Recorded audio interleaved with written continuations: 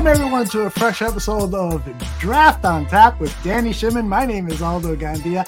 Danny, we always say that draft time is like Christmas, right? For me, it is, yeah, for sure. Well, and so I got you a present. I got you Greg Gabriel, who is the Santa Claus. And by the way, I just lost my other guest, Eric Edholm. It's probably the computer gave up. So let's bring in Santa now. You mean Eric went away already? Eric went away. I said something about Christmas, and he probably forgot his Christmas wish list or something. But he'll join us back any second. Greg, welcome to Draft on Tap. I think this is the first time you've been on this particular show. Maybe not. Maybe you were on it a few years ago. No, I'm a rookie. There you go. What took so long, Greg? I don't know. It's always out there. While we wait for Eric, I'd love for you guys to share the story about how the two of you met. So, Danny, why don't you start with how you met Greg Gabriel? Well, yeah, I mean, it was Greg was teaching a scouting class at the National Football Post back then. I don't think that site's still around anymore, but yeah, I mean, I saw an opportunity to learn from Greg and take a class with him. That was that class we had downtown, right? Yep, that was in downtown. Over the course of a weekend, yeah, that was a lot of fun. That was tremendous. I mean, the knowledge and that Greg passed on to all of us in the class, and breaking down prospects, positions, and all that stuff. So it was an eye-opening thing. And I was like, for me, it was like like I said, I was like just sitting there, just like listening to him just break down prospects and tell stories was phenomenal. But hey, Eric's back. Hey, Eric. Sorry, guys. I don't know what happened. Technical difficulties. I apologize. Did you pay your internet bill yet, Eric? No, and that may be the issue. I'm not sure, but we'll have to do that after the show. We got a commitment here, so we're talking football. Yeah, that was a big TV star. We saw you on NFL Network and interviewing players. You got the cameo out there. I mean, you gotta be able to pay that, Eric. Pay that bill, man. Come on, Eric.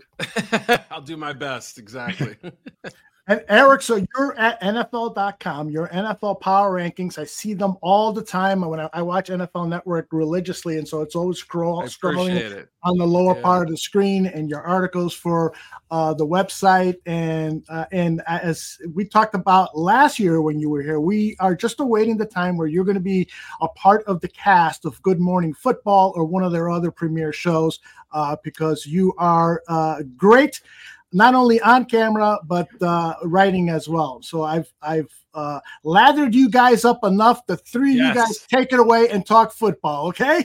I appreciate that. Very kind of you. I got to say one thing. I can attest to what Aldo was saying because I worked with Eric for a few years. We did work together at Pro Football Weekly, and on top, he's a wonderful writer. He knows his stuff. He's got great connections, and on top of that, he's a good guy. All those things apply to you, Greg. I enjoyed our time together. It wasn't quite long enough, in my opinion, but glad we continue to be friends. We had fun. Yes, exactly. That's what matters. And for me, I mean, you guys are my two favorite guests, right? In terms of Eric, every year we hit you up and we talk about NFL draft, and obviously Greg and I go way back. And Greg, we were just talking before you jump back in there, Eric. Greg was the first person I actually taught him how to scout. I mean, I took a couple classes with him, and he's been like my mentor to me in terms of breaking down prospects and all the stories and how draft room works and the process and all that stuff. So this to me is an honor, guys. Thank you both for jumping on and giving us some of your time tonight. I know our audience is. To be honest, Danny, I wanted to have Eric on within the next couple of weeks, but you just stole him. So now I can't. So I'm going to have to wait a little bit. We get him every year. If you guys keep buttering me up, I'll come on, I don't know about weekly, but I would come often, So, well, obviously, the Senior Bowl was this past week. I know, Eric, you're down there. And then, some of the prospects that coming into the game, there are some bigger names there. And I think some players shined. And then some players, I think, maybe it might disappoint a little bit, but then there are some players as always. And I think, again, my hats off to Jim Nagy and his staff. They do a phenomenal job of getting these prospects from all over the world, all types of conferences, brings them in and just kind of showcases them. And being there firsthand, a couple of the guys that right away said, these guys just hit it out of the park in terms of, getting their stock, their draft stock up and rising there. Who are a couple of guys that kind of stuck off for you there in Mobile? Yeah, and you're right about the job that Jim does and all the game directors, especially in this era. It feels like there's maybe a little bit less importance on the game as there once was. Not every team sends a full staff or very many people at all. I mean, like, I didn't see any Rams people there. The Rams send a couple guys to interview. Yep. And then Teddy Monaco lives in Birmingham, so right. Teddy drives down. Yeah, it's a day trip. Yeah, but they don't. Their main scouting department is already, getting ready for the draft and doing stuff in meetings. And I talked to, or I didn't talk. We had a text message conversation just yesterday. Teddy but they do not put an emphasis on the bowl games at all. They're probably one of the few teams that are like that. They didn't send anybody to the East-West either, except for like two guys who a lot of times aren't scouts or office guys to sit down and interview players. And that's just their philosophy. And the one thing, like I saw on a site yesterday, or a tweet yesterday, it said like, well, Roman Wilson, the wide receiver, had such a good week. He's rising up draft boards. And anytime I see that, I just laugh, because that does not happen. And right. You hear it from the media, and you'll hear it at the combine in a few weeks too. Somebody's going to run faster than you thought, and all of a sudden he jumped 2 rounds. And that's not the way it works. Right. What happens is it creates a little buzz, but it means if the guy works out at the combine and he does a lot better than expected, or a guy jumps out at an all-star game, looks better than expected, then that tells you, well, maybe we got to go back and look at a little more tape here. Right. Make sure we got the right grade. And a lot of times when you go back and you look at the tape, the grade that you had was the right grade. The guy had a good week. Where that is different is if you get a kid from an FCS level school, or a Division II school or whatever, and he comes into the game and shows he can compete against the big boys, then that helps him, because that's the only time you're ever going to see him against the better competition. Right. And that's another element that's different now. I mean, we saw some kids down there. There was Dylan Lobby, the running back from UNH, who had a real nice week, met his parents. I grew up in New England, I should say, and not too far from UNH, and had some friends who played sports there. So we had a lot to talk about, but, impressive kid. But if you look at the rosters, most of those FCS kids have used the transfer portal to go to bigger schools. They did that last year, whatever. Right. I mean, you're just seeing fewer and fewer of those small school kids there each year. I know, Kyle Duggar, and we still have those guys who go down there and end up going high. But as the portal becomes more widespread in use, that becomes less, common. So, but yeah, to your original question about who did well, I agree with Greg. I mean, I don't know what the number is, but I always feel like there are maybe a half a dozen guys that change the narrative in a positive direction, and maybe about a half a dozen who, are on the other end of the spectrum. But really, there isn't a whole lot of movement from there. But I think a lot of the GMs and some of the scouting directors want to check some names off the list. They haven't seen a certain player in person, or there's a particularly good position that might be one that they're considering using a draft high pick on. Like Mike Tomlin always parks himself in front of one position, and it's almost guaranteed they're going to use a first, second, or third round pick on that spot. And he was looking at the O-line and D-line, and in last year or 2 years ago, I guess it was the quarterbacks, and he was watching Kenny Pickett, and he was watching Malik Willis and all these other guys. So you do kind of pick up on some tendencies and things like that. But I'm in agreement with Greg in that, Roman Wilson may go 20 picks higher than he did, pre-super Senior Bowl. But, we're talking 2-3 round jump.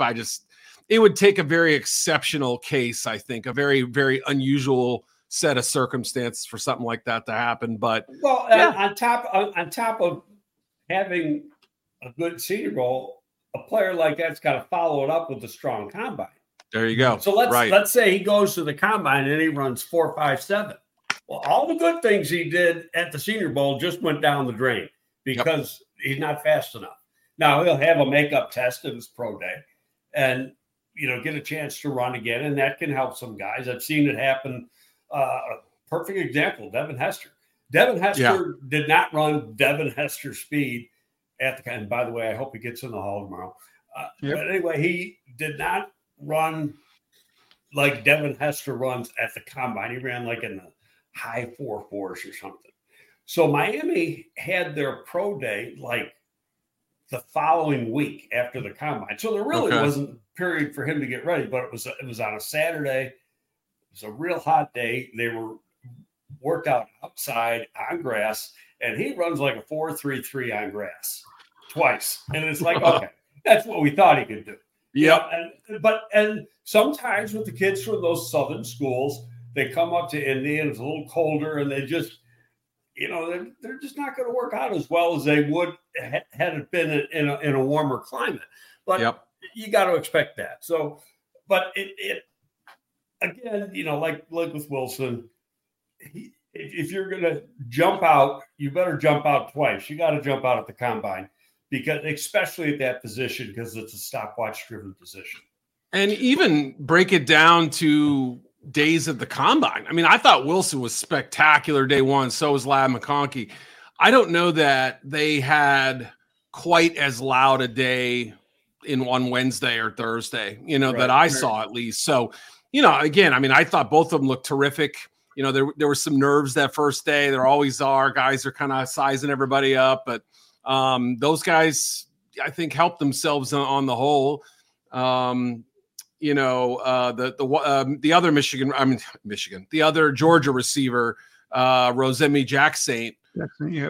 That's a player, and again, like McConkey, who's missed some time with injury, and you want to see them. It's another opportunity to get some tape out there if they don't have a full body of work, or maybe there was a suspension for other players, something like that. So, especially players who missed a chunk of the season or had a history of injuries, I think it's nice to see them go down there and compete. And he did pretty well down there as well. And or a player, for instance, like Theo Johnson, the tight end out of Penn State.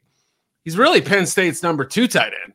And so there's this guy off the hoof, looks tremendous. He's like 6'6", 258 or something. I forget the exact measurement.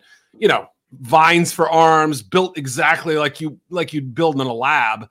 But to this point, he'd been more athletic hype and potential than anything else. And he went down there, and there were like 3 tight ends on each roster.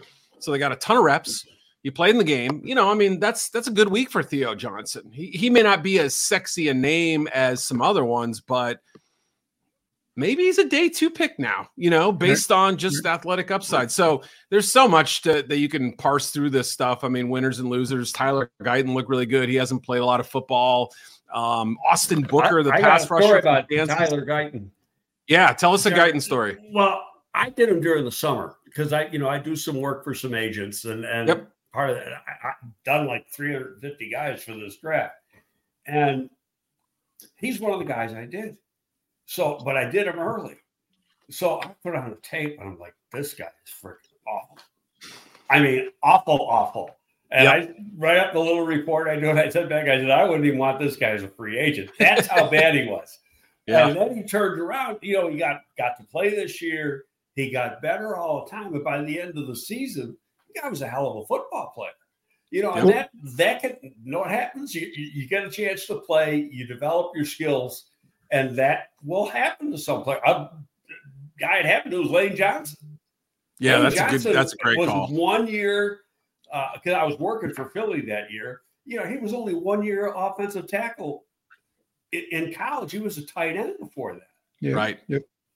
And Guyton was defensive tackle at TCU. Remember, Guyton was a defensive tackle at TCU originally. Then he transferred to Oklahoma, and now he's playing right tackle. But yeah, I agree with you, Greg. He didn't look too good prior to last season. Yep. Yeah. So, he was one of the guys that intrigued me based on how he played, but then Darius Robinson ate his lunch on a couple reps, and he was a big winner. So you had to get that Mizzou guy in. Yep. Well, that's what I'm wearing, right? Yeah. I saw the Mizzou it's hoodie. A little chilly in here. This is the closest sweatshirt I had. I mean, I saw the Mizzou jersey, a hoodie. I'm like, we got to touch about Darius Robinson, because I think, talking about earlier what you guys said about guys that go there and show they belong, and maybe prove to themselves or to scouts that they can play to the next level. I think Darius Robinson was the one guy that I think he dominated the positional drills, the one-on-ones, and even the team phases.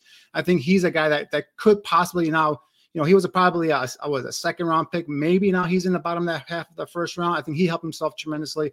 And I think Quinyon Mitchell from Toledo, a guy that I think came in there again, another guy that was highly rated coming into the Senior Bowl. But I think he proved that he belonged there as well. So curious, you guys, both Greg and Eric, your thoughts on Quinyon Mitchell and Robinson. I'll give quick thoughts on both guys. On Mitchell, I had talked to a director. I tweeted about him. You can look when it was. I want to say it was maybe like early November. I can't remember exactly when, but I was talking to somebody who was on the road. Who have you seen? Who are you going to see? Blah, blah, blah. And his name came up, and I'd only heard it, knew it in passing at that point. And, I knew he was an NFL prospect, but not much more than that. And he's saying, I'm telling you, like late first, early second at that point. And I thought, wow, okay. So he's saying he's a top 50 pick then. And I think, the consensus is even higher now, and he could even crack the top 20 or 25. I mean, I thought, he stood up and really was, if not the best defensive player in Mobile, then Robinson was. And he got beat one time, and it was on the Roman Wilson catching that little out pattern at the end of practice on Tuesday. And, it was like not even a great throw. It was a great adjustment by Wilson. And it was the one time Mitchell slipped in coverage that I saw anyway. Robinson's intriguing because, he really kind of came on this season. He told me he considered coming out last year. So did Javon Foster and, offensive tackle from Mizzou. And Foster was the one guy this week who seemed to kind of consistently give Robinson trouble. And guess what? They've been going up against each other for 4 years. So right. I'm sure that had a little something to do with it. But, in years past, what I had noticed with Robinson was a little bit of a slow get off. That improved in a big way. And he was timing up the snap beautifully. I think he had one offsides in those one-on-ones. But, everybody jumps off at some point. Well, like we said with go ahead. Yeah. Where do you think he plays? I think he could play a 5 technique. Right. He could play as like a base end, and he can kick inside on third downs. They played him as like a kind of a straight up 4-3 end all week in practice and in the team stuff and in the one-on-ones. He was. I thought some doing like the old Cam Jordan when he was coming out of Cal and with the Saints, similar size. He probably a little bit bigger than Jordan was, and that might be crazy. Fair. Now you want to follow up that with what are the real measurables when he gets to Indy? What can he run? What's his 10? What's his 20? What's his 40? What's his explosiveness in the jumps? That's all important. So you gotta. It's putting a situation like putting back-to-back things together. I think that's really important because if you get an A on one test and you get a C- in another, then you're treading water. Yeah, I think to this point he had a real nice senior season where he just seemed to get better almost every month. Every group of games that you watch, it just felt like he was more and more assertive. And just when you thought, okay, this is just a power end, no, he's got some finesse and quickness. So he's answered a lot of the tape questions that may have existed. His sack numbers were not gaudy, right? They had, I think he was around 8-9 this year, something like that. But yeah, so he lived in the backfield though. You saw him bat down some passes. You saw him really kind of disruptive and. But yeah, he's an interesting guy. I think he can play in almost any front, but I assume there will be a spot where he's a little bit more comfortable than the others. Yeah, see, Greg, for the Bears specifically with Robinson, like I can see him playing opposite of Montez Sweat, but I think he's similar in terms of Montez Sweat. But I would like to see some more quicker, more twitchier opposite of Montez Sweat. Do you agree with that, a speed guy? Sweat plays mostly the left side, right, and where you want that little bigger, bulkier type guy. And so he would be similar to that because I agree with you. They'd want a more explosive, long, 4-6 guy coming off, the opposite of what the Sweat is playing on the right side. That's in a perfect world. But, they've got guys like Robinson already. So it's what they don't have is that they were hoping Ngakwe he's dinged up a little bit for part of the year. I wouldn't be surprised if they brought him back on a similar type deal, but I'm almost positive that if with one of those first round picks they're going to take, obviously it's not going to be the first one, but with the first round pick, because they don't have a second unless they trade out and pick up a second, they're going to take an edge. That's the one important position that Poles hasn't drafted yet. And Danny, the guy I mentioned before, sorry, I didn't mean to step on you there, but the guy whose name I sort of dropped in there earlier when Greg was describing that kind of longer, twitchier guy. Austin Booker. Booker is the name you want to get on people. I'm just throwing him out. I'm a Mizzou guy. He's Kansas. So if I like him right now, I'm kidding. I don't, I'm having fun with it, but yeah, I mean, for a guy with 600 college snaps or something, there it is. I mean, he's got almost a backup in Minnesota. Yeah, right. And then transfers to Kansas. Now, I watched every Kansas game that was on. I watched only because Ballard's son was the backup quarterback, ended up starting 2 games. So as a true freshman. So I wanted to see it because I've known Cole since he's been 4 or 5 years old. So I wanted to, watch him. So anyway, this guy starts jumping out. Oh, yeah. And so I call Chris. I go, what do you know about this guy? And he goes, Cole said he's pretty good. He goes, but he's going to stay in school. He needs to play. That was the word. I would say this was in November, but things changed because he's got some explosiveness. He does get a little bit tall. Now, on TV, you saw him in person. I haven't seen him in person. On TV, he looks from the knees down. He's got real thin legs. Is that – yeah, and that bothers me a little bit. How big can he get? And he does play a little bit tall, but he's got a burst coming off blocks. He uses his hands pretty good. He's got a great motor.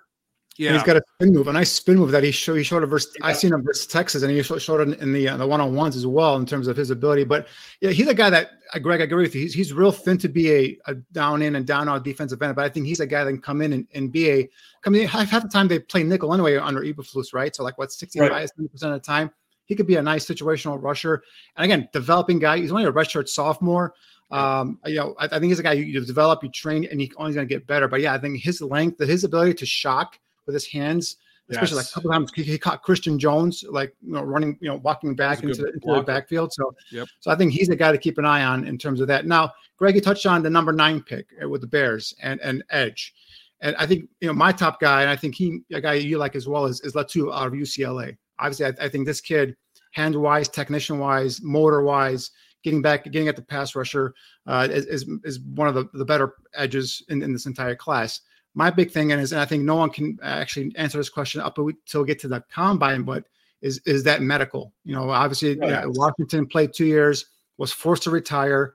Now I saw an interview where he said, and Eric, I'm not sure if you talked to him or not, but he said he just got a stinger, and then the doctors at Washington made him retire. Is that? Can you add some more context to that story, or do you have any information on that?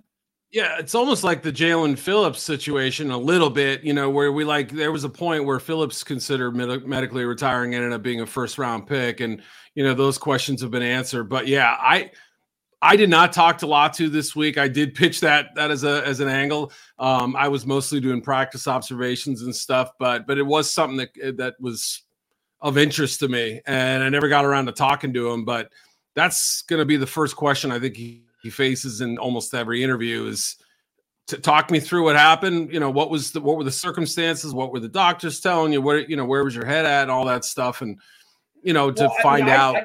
I talked to a guy who is a Washington alum, and really it was, he got hurt in August of 2020 or something. It was during preseason practice. Yep.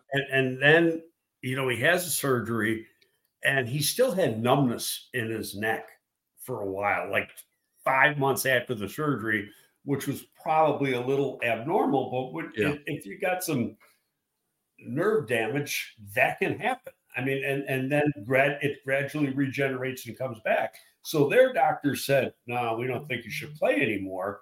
And, being it was a neck injury, the kid said, yeah, okay. Well, then he's starting to feel better. And he's lifting and he's doing all this stuff. So he goes down to UCLA and their doctors go, you're good to go. Now, I think the interesting thing, and what a lot of teams will put weight in this, is still get down to, as soon as he gets off the bus, they're going to stick him in an MRI. Right. In Indy. And that's going to be very, very important. But the fact that he's played 2 straight years, hasn't missed any time, hasn't missed practice time to the best of my knowledge. And the other thing that jumps out, and it's a little thing, but you go back and you look at 22 tape, he's got a little tiny collar. It's not like the Phil Villapiano type big round thing, but he's got this little thing that protrudes up the back. He didn't have it on this year. Right. And so that, because I was looking for it, he doesn't have that on. And to me, that's another positive. Yep. So it's, doctors' opinions are just like scouts' evaluations. They're going to change. And I know you know this, Eric.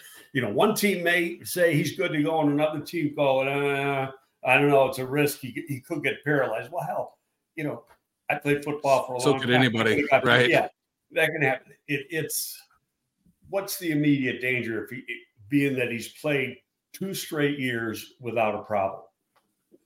So I know Aldo's going to jump in here and interrupt our fun pretty soon. So then let me get one more question for each one of you guys. So Eric, in terms of, the Bears and the needs, and obviously the quarterback is a big talk here. Whether they stay with Justin, go with, Caleb Williams, or whoever they go at number 1.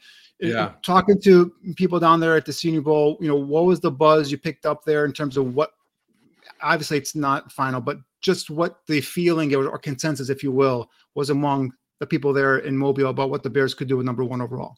Yeah, I don't remember having a ton of conversations with NFL people, mostly, media friends and stuff like that. One guy who's a scout who's kind of like Greg, who's seen all the players, works, does some consulting and stuff. And we were kind of talking about it a little bit, but yeah, it feels like the assumption is, well, they're just going to draft Caleb, aren't they? And trade Justin. So whether that's the case, I don't know. I saw very few Bears people down there too. I'm sure some were there. I just didn't see any, at least none that I knew. So yeah, I don't think I have any great feel for that right now. I can tell you that obviously Washington's a team to watch. He's from there. Everyone's going to make the Cliff Kingsbury connection, even if I don't think it's a huge deal, but optically, from the outside, it's hard not to think that if Ryan Poles wants to trade the pick, he's got a buyer, right? He's now has every card in the deck he can play. And I think it's a good thing from a Bears standpoint of flexibility. But I'm just going to say this. I mean, because I don't think they take the guy. I mean, that's my own personal opinion. I think they trade the pick. It's just information that I have, and I'm not going to really share it, that just bugs me. And do you want to take that player with the first pick in the draft? So, but just leave that alone. The only person who really knows what he's going to do right now is Poles. Mm-hmm. Okay. And he doesn't know really what he's going to do because he doesn't have all the information yet. And he's not going to have all the information for at least another 5 weeks. I mean, you got to get to the combine. Then you're going to do, I guarantee you, with all the quarterbacks are going to do a private workout, because pro days with quarterbacks are totally useless. They're just a scripted event to make the guy look good. You got to have a private workout where you go in, you get him on the board, you see how fast he can pick up things, and then you get him on the field to see if he can take it from the board to the field. And you find out a lot about him. You're spending 6 or 7 hours with him, not 45 minutes like a pro day workout. So they'll do that. They'll bring him in, and not just him. I'll probably do all the quarterbacks. I believe they'll take a quarterback. I just don't believe they'll take him. So, it's. I think in the end, when you look at the picks they don't have, one being a 2, and what they can replenish by trading, just makes too much sense. But I could be wrong. Of course, I could be wrong. But I part of my thinking is what would I do in this situation if I was still sitting in there? How would I? So what would my narrative be?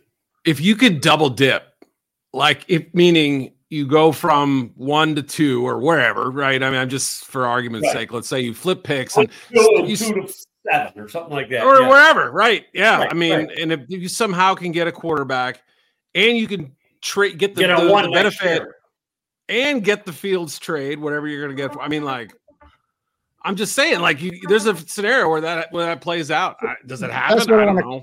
That's what I want to clarify is Greg, you think the Bears won't take Caleb, or you think they won't take a quarterback at all with the number 1 pick? I think they'll take a quarterback at some point at a higher point in the draft. Not necessarily. I personally think Justin Fields is going to be the quarterback this year. Oh, I see. Gotcha. Okay. That's why me and Greg, man, we get along because we're both team Justin Fields over here. So you're saying you keep Fields, you draft Michael Pratt in round 3 or whatever. Yeah. Right. So, one quick question for both of you guys. Sorry, Aldo. I knew you were going to come in and interrupt our fun here, but I know that. So, the quarterbacks at the Senior Bowl, I think Bo Nix acquitted himself nicely after a rough start, and something about Michael Penix Jr. I know the injuries and the concern is there, but the way he spins that football, and I know his lower half is really stiff, and it's all arm in terms of his throwing motion. Yep. But the way the guy spins the football, the accuracy. There's got to be some team that's going to take a shot on that kid, maybe late first round, early second round. Correct? I think there's a decent chance. I think second round feels more likely in terms of somewhere where in that Will Levis range. If I just had to guess, based on his lengthy injury history too, his age is a little concerning. Not bad, same age as Joe Burrow when he came out, so it's not like this crazy old man, right? So it's more the injury history. And then, some of the inconsistencies too. And he played in a great system where, he just got to sit back and sling it to, some pretty highly rated receivers. Some pretty good guys to throw to. Yeah, a good offensive line too. I mean, they're small, quick, agile guys. And so, Penix is fascinating. I thought Spencer Rattler had a nice week down there. Look, he threw a pick day 1, and then everything else was pretty darn good. And I have my issues with him. I don't think he's perfect. I've always, the second Caleb Williams took over for him at Oklahoma, it was like, all right, I'm on that dude's train. But at the same time, I'm watching him and saying, I feel like he's come a long way. You play behind a dog crap offensive line this year. I'm sorry. South Carolina had the worst offensive line in D1, I think, at one point, with all the injuries. I mean, pretty good receiver, though. He had Leggett, he's a good number 1. But, man, I tell you what, he took some bullets down there that year and came up to Mobile, and it was like he was just sitting back, making throws, relaxed, poised, good feet, calm feet, good rhythm. I was like, that's a guy that I want to do more work on now. That's the guy who's got the intangibles. Guys, I've got some great news to report, and I want to thank Cynical Chuck here because I can confirm what he is writing here. Wow, look at that. Sometimes Jason Leisure is saying that Julius Peppers, Devin Hester, and Steve McMichael will be in the Hall of Fame, according to sources telling the Chicago Sun-Times this. First, I got to go to Greg because he's got some, how would you say it, money in the game here with those particular players? What do you thought? Well, the money in the game. He drafted one. That's right. One, yeah. This will be if it in fact is true, I guarantee you, the Hall's pissed off because they don't want this stuff off. I sent Pompey a text on Sunday. I go, did you already vote or is the voting this week? He goes, no, the voting's done. And I knew that they were going to announce that the voting was done a week or so ago, maybe a couple of weeks ago. Oh, wow, yeah. And where they used to do it at the side of the Saturday of the Super Bowl, yeah. Right. But they did it earlier. And I wasn't going to ask him because I know Dan really well, and he wasn't going to tell you either. So, and I know another guy, Vic Carucci. Do you know Vic at all, Eric? Sure. Yep. Nice so yep. I know Vic, and he's a voter, and I wouldn't ask Vic either. I mean, there's things you don't do. You don't cross the line. You just wait and you see. But if in fact it's true, that's the first guy since from my Bears classes. There's Giants guys that have been in the Hall, but first guy from the Bears classes that I'm involved with that gets in the hall, and that, that's terrific. I mean, I'm happy as hell, and obviously with the situation Steve McMichael is in, you wanted to see that happen, and Julius Peppers. I mean, it's not like baseball where you go in as a certain, as a player from a certain team and you choose a team. Football, you're going in as the player, but I mean, he deserves it. That guy had a great career. One of the better edge players I've been around. The best is Lawrence Taylor, but Julius just, when we had him for a few years, just a terrific player and a good person too.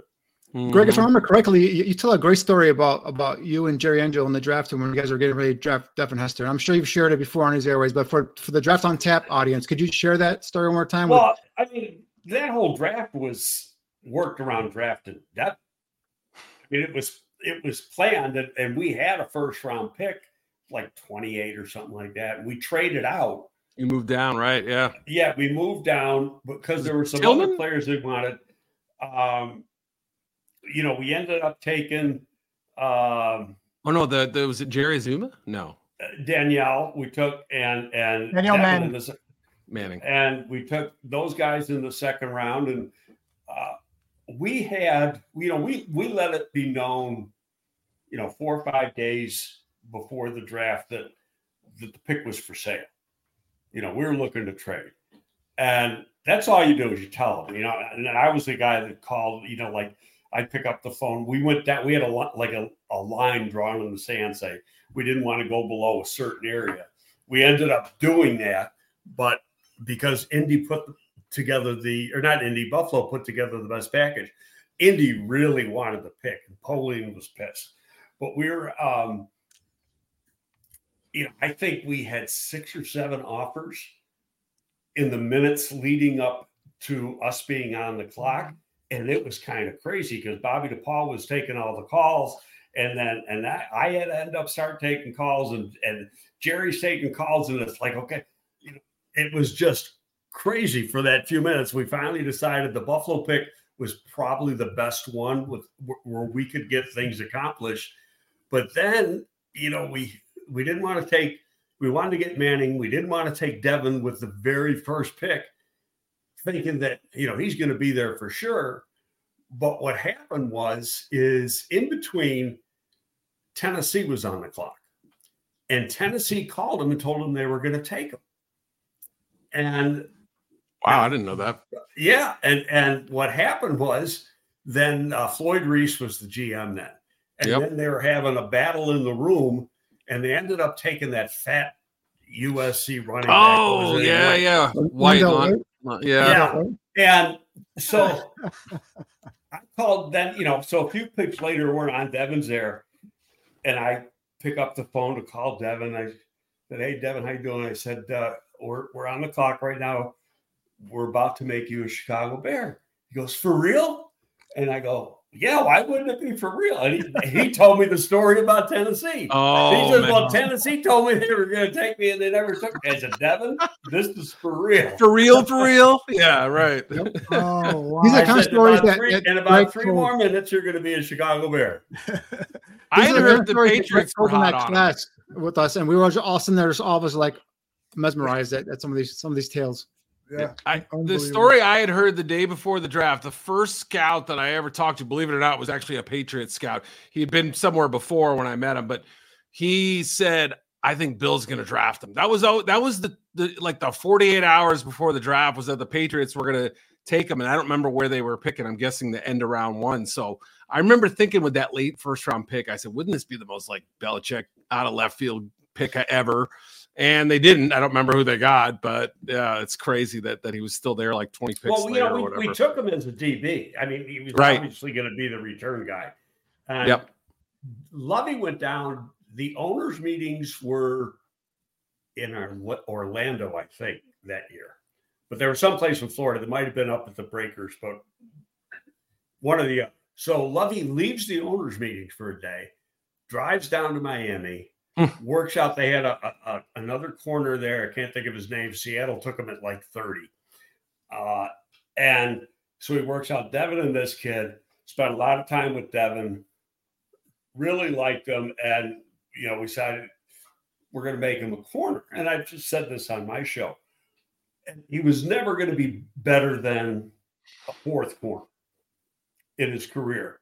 But because he was down the depth chart, he played receiver on the scout team every day. And then he found out corners couldn't cover him because he was so damn fast and so quick. And he was getting open all the time. And he didn't know how to run a route. He was just doing what they drew up on the card. And so then they made the decision that year that he's not a corner anymore. He's going over the other side of the ball. Pretty good call. Yeah. Guys, I know that you both had other things to do tonight, but I am so psyched that we get this announcement while both of you are on the show and can share your immediate thoughts on it. It's been great. Eric, we've got you down. It's all true. Although that's all. Yeah, exactly. We need confirmation, as we know nowadays. But Eric, as you said earlier in the show, we'll see you next week, and then the week after that, and then the week after that, and then the week after that. Oh, wait. That wasn't on tape, was it? Streaming on the internet. I retract everything. No, of course, yeah. I'd be happy to stop in before the draft. I feel like we only talked about 5 guys. So, yeah, we got to break down a few more, right? And once we get in the thick of silly season, and I can't stand being on social media and everything, I'll come to you guys. That'll be my one exposure to the internet. How about that? Love it. And to give Mizzou one more shout out, Schrader, the running back, looked pretty good. Yeah. I mean, he's interesting to me. He's like he's a 4'6" guy, but he runs through contact, and I think he's going to improve as a pass catcher. He's a great kid. I mean, works his tail off. They let him skip practice this year to walk in graduation. How nice, right? Well, then that night he had written out his own practice script. Nobody knew about this, by the way. This was an accidental thing. Somebody happened to see, like, why are the stadium lights on? He was out there doing his workout after he'd walked in graduation. I mean, he's just one of these kids, so. There's video of it, and like no one knew, what was going on, and so finally somebody taped it. Like, that's Cody doing practice. He was a godsend for Mizzou this year, unbelievable. If you can, he's just got great vision, great balance and contact balance. I mean, just blasts through guys, and you don't know how he falls forward every time. It's like Emmitt Smith. Like, you just see him, like he's always falling forward, and it's just an amazing skill to have as a running back. Indeed. So, Eric, we'll see you again before the draft. Greg, can you hold on just a minute? Because I got another couple of questions for you. Okay. I got to walk the dog, fellas. Take it easy. Have a great All right, Eric. First of all, Greg, a couple of questions came in that I would love to see if you can address. Vince said, what was it at defensive back that you saw out of Devin Hester where you said, this probably isn't going to work, but we're fine with him just running back kicks? Well, Devin never had a set position when he was at Miami. Mm-hmm. He played running back, he played wide receiver, he played defensive back. And it was the same thing. It's like the coaches couldn't find the right spot for him. The one given was he was the best return man we had all seen in years. And we knew he was going to change field position for us as a return guy. Did we think he was going to turn out the way he did? Hell no. Nobody, you never think that. But I mean, first game is up in Green Bay, and he takes one to the house up in the very first game against the Packers. So, and then it was like every week after that, he's in the they are who we thought they were game. He has a return there. He might have 2. It's just, it got to the point. I saw a thing the other day. Marinelli was coaching Detroit, and he told the kicker, he goes, "That's Lake Michigan over there. You kick it there, and that's the only place. Don't even get it near that guy." Outstanding. That was funny because I was watching NFL Network today, and they were doing a little feature, and I'm forgetting who the player was. Oh, it was a former member of the Chicago Bears, and he was playing special teams, and he shared the story that how they had heard that Dungy all week long was said, "We're not going to kick it. to Hester. We're not going to kick it at all to Hester. Well, the night before the game, in order to fire up the players, Dungy said, "Oh, and by the way, we're kicking it to Hester tomorrow." The players go all wild while they kick it to Hester, and he runs it back for a touchdown. What a great story! The most That's exciting the only good thing about that game. Ever. Yeah. It was all over after that. Yep. I want you to plug what you got going on next week. You've got a very special guest. I'm not sure you're ready to share who that name. No, we'll share it when he confirms the date. It's either going to be Monday or Tuesday. Right. He said he would by the end of the week, and you're good with that, right? Absolutely. Either way, it's going to be at 11 o'clock Monday or Tuesday, and he'll be on for half hour. Yeah. And we'll have a good time. Danny texted me and says, "Hey, who's Greg's next guest? Because I want to come in and be a part of the show." Who said that? Eric? Danny Shinman. Oh, okay. So, Greg, we'll let you go. And then I just want to tell the audience, you don't want to miss this show next week with Greg Gabriel and his special guest. It's going to be quite the winner, and as are all the shows. So thanks very much, Greg. We'll talk to you later. Okay, thanks, guys. Greg. See you later. Thanks for having me. Later. What a moment. What a moment. I knew you were going to jump in any minute there, Aldo. I mean, you're going to ruin my fun because obviously when you see me having fun, you're like, "Oh, I'm going to stop this thing up." But yeah, I mean, I was sitting there. I could sat there for another 2 hours just talking with those two guys. But it seemed like they wanted to too. You know, they kept right on going. But I know that Eric really does have a dog, so he probably didn't have to walk the dog. But what a moment that we're on the air when the announcement comes. And I want to thank the Rarfly who was in the chat room that revealed the news. And I went ahead and confirmed that Jason Leisure is indeed reporting that Devin Hester, Julius Peppers, and Steve Mongo McMichael will be in the Hall of Fame. And tomorrow at 8 p.m. Central, Dan Aguirre and Dan Aguirre, who is basically the historian of the Barroom Network, his knowledge of the Chicago Bears is unparalleled. He and I will be talking about those three players and a lot more football stuff tomorrow.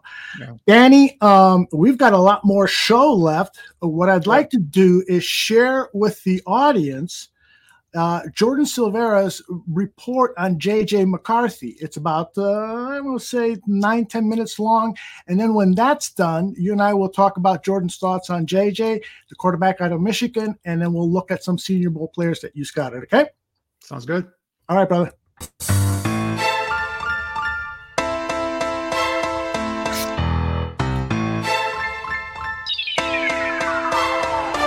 see if McCarthy can find him. Lawson, sideline. Edwards with a step. He's got it. Out of bounds at the 1. 39 yards. I'll be the first to say it. I mean, he's one of my favorite prospects in the draft. I've said, and I'm not – it's a nuanced discussion. This does not mean that I'm calling him QB1. But if you were telling me I had to hitch my wagon to one particular quarterback in this class, my favorite, the guy I'd prefer, it would be J.J. McCarthy. And understanding that when we're talking about his evaluation, it's incredibly nuanced because he doesn't have as many reps throwing the football. It's a much murkier, noisy evaluation. But to me, when you were talking about games that Michigan did let him kind of throw the ball all over the yard, Michigan State's a good example. McCarthy, patient. Rolls, McCarthy buying time, fires on the run, he's got it, first down, beautiful throw and catch for Barner, 22 yards. Well, this is what kills you. You get him in the situation you want, and then J.J. McCarthy extends the play, keeps his eyes downfield, and he's been doing this all season. He's been completing over 80% of his passes on third down, which is an incredibly high number. This is third and more than 10. Some of those earlier games in the season, I'll be the first to say Michigan was playing a cupcake schedule up until the end. So earlier in the season, you get a lot of opportunities to see him play and throw. This is an interesting flip side, if you will. If we're talking about 2022, Ohio State, he demolished Ohio State, he and Donovan Edwards. So that's a good tape. But I know this is going to sound like a weird answer, but to me, I'd go back to the TCU game, his semifinal college playoff loss, where he threw 2 pick sixes. And you're going, well, why would you tell somebody to go watch that game? And I saw a kid that kind of went through the emotions from start to finish of how do you deal with some of the hardest times when you're throwing pick sixes and you're concerned about, am I putting my team out of it? To then having the coaching staff ask him to battle back. in ways that he had to utilize his legs. He started, obviously picked himself back up with the arm where he's, darting 57 air yard throws to Roman Wilson, where unfortunately, running back fumbles in the next play. He's got a 40-yard, ball down the middle of the crosser where he's just one-on-one ripping a dart there as it's going right over the DB's hands. So if we're talking last year, because I know a lot of the people, the reality with J.J. McCarthy is people want to talk about, well, he only threw 8 times versus Penn State. And, well, he didn't show up particularly well outside of the Ohio State game, which he had 2 plays, which were phenomenal. But again, we're talking about, you're watching a whole tape of Ohio State this year. And really all you can glean is 2 reps that are really standout. So it does require a lot of time, a lot of nuance, but I think that there are a lot of flashes to J.J. McCarthy's game if you know where you're looking. So I see a guy that has the ability and the strength and the wherewithal to navigate the pocket, to escape out of the pocket. I see a guy that runs roughly 4.5, high 4.4, low 4.5 speed, which is always enticing. I think he makes his best plays outside of the pocket. So that's really enticing when you think about the meta of the NFL with so many offenses trying to go to this Shanahan scheme, this wide zone where we're going to boot players out, roll them out on nakeds, waggles, and see if we can either give him kind of an option to, escape out the back door or find and create the play after the play, if you will. So the speed's enticing. I think that you're going to hear a lot of people critique his arm because if we're going to be fair, if you will, I don't think he's shown. Now, I don't even know. I wouldn't say it's not there. I just don't think he's had enough opportunity to show the creativity with his arm. You're looking at Caleb Williams or Drake May, and they have what I would call arm arrogance, and that's not a bad thing. It's the reality of they're, flicking balls from different angles, dropping arm slots. I don't think you saw J.J. McCarthy do that as much, but he's got tape where he's threading 55-plus yard throws, which is more than adequate. I wouldn't tell you it's an elite arm, but I think it's a great arm. As far as accuracy, he's got an incredible completion percentage, and I don't want to reference too many stats, but the reality is every time, and this is kind of now we're slowly starting to morph into that mental makeup. For a guy that didn't get a lot of opportunities, every time he had his bell called, he answered consistently. This is a guy that had an enormous amount of third down conversions when they did rely on him. When all of a sudden, we can't feed it to Blake Corum because everybody knows what we're trying to do. They would weaponize his legs to use read option and get out the back door, and he would convert that way. And that's that speed that I'm talking about. When we're talking about that mental makeup, this is a guy too that, as much as I love Drake May and Caleb Williams and Michael Penix and all those other quarterbacks, the one thing that this guy has that they don't is pro-style offense experience. This is a quarterback that had to set the protection, that had to ID defenses, that had to operate a under center game, handing off to the running back. All of that also includes the unselfishness of J.J. McCarthy. When, the reality is you're playing Penn State, it's the first big game of the season after a cupcake schedule, and understanding that the best way to win is I'm going to hand this ball off. And after every touchdown, after every big play, he's crowning his teammates and they're loving on him. And he's the first guy jumping around and excited to go in and beat Penn State in their house. I see a leader. I see a guy that's mental makeup is incredible. Obviously, we can get into all the different things that he does with his meditation and his mental coach on the sidelines. But every part of him is invested in the game in a way that I don't necessarily think you may see that as much with a Drake May or a Caleb Williams, Michael Penix, Jaden Daniels. And so to me, when I think of J.J. McCarthy, this is why I've fallen in love with him, Aldo, because it is all of the things character-wise that you would hope to expect out of a kid like J.J. McCarthy, out of a quarterback that you're considering making the face of your franchise. As much as you hear me gloating and loving all up on J.J. McCarthy here, he's not a perfect prospect. I don't think anybody that enters the NFL is. I think that he needs to get a little bigger. The frame is a bit of a concern to me. When we're talking about a guy that runs 4.5, that's fantastic. But if you're going to have these 260-pound linebackers that run 4.4 smacking you, that's not gonna hold up well. And we saw that in college. The reason that nobody really wants to add this nuance into it, they box score scout that Penn State game where he threw 8 passes was because he was hit twice severely by Chop Robinson and Adisa Isaac in that Penn State front because his offensive line couldn't block them. They were so explosive off the ball. And he clearly was dealing with a leg injury for, that Penn State, that Maryland, and that Ohio State game. And then he had the month to heal up for Alabama. So you've seen I wouldn't say that his durability is a concern because he plays through injury consistently. Something he needs to work on right now is he is a single speed thrower. He doesn't layer the ball very often. He has shown it on his tape. It is there. The Washington throw to Roman Wilson on the crosser was a layered throw. He's got some layered seam balls to his tight end, Colston Loveland. I believe one of them was against Nebraska. There was one in Michigan State that was dropped. So there's layered balls there. He is more of a single speed thrower. He's going to need to develop that, especially as windows get tighter. Defensive backs, secondaries are smarter, quicker to break on balls. And he has a tendency, we talk about arm arrogance. His arm arrogance comes in the form that I trust my arm to be able to, I have so much gas on my arm that I can just throw it and whiz it through, grip it and rip it anywhere I need to on the field, which leads to the next kind of concern with him is he, as much as, and I think this is more of a lack of reps, I think this is more of a lack of opportunity to see more complex defenses. He has and it is a nasty habit, and this would absolutely concern me, is he does have an issue with seeing second level defenders getting into the throwing lane. And this is, the D Winners interception versus TCU, the Bowling Green end zone interception. To the end zone, that's intercepted. The Maryland goal line interception. He's got quite a few where, and there's plenty too, where the DBs and the linebackers aren't catching it. But he's got an issue where he will, I wouldn't say it necessarily always comes from locking on routes, but he sees something that he likes, thinks he can throw it. And it's almost, call it laser focused vision, if you will, where I see the DB, I see the receiver. I know I have the arm to get it there. I'm just going to throw it. And it comes from almost a siloed view where you're not seeing a linebacker or a nickel or a safety that can come and undercut that ball. So that gets him in trouble. It has gotten him in trouble. It's, the thing was, and this is the nuance about talking about JJ McCarthy, is as much as you're hearing, these trouble areas, I think he threw 4 interceptions all year. He takes care of the ball exceptionally well. That's, he's got a bit of a fumbling issue. Again, we taking care of the ball, but he does run with the ball a little loose, and it's gotten him some trouble. And sometimes, really, the best part of JJ McCarthy is he is a ball of clay right now. Not that Caleb Williams or Drake May aren't, but the scouting report or the evaluation on those guys is much clearer. You understand maybe the highs, the ceilings, the floors, the basements. JJ McCarthy is largely a gem in the dirt, if you will. An underground king, somebody that I think has all the room to grow.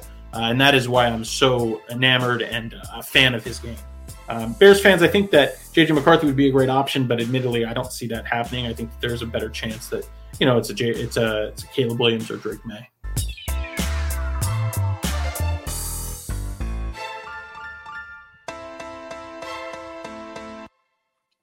Jordan Silveria on JJ McCarthy. Any immediate thoughts, Danny, on JJ after seeing Jordan's report?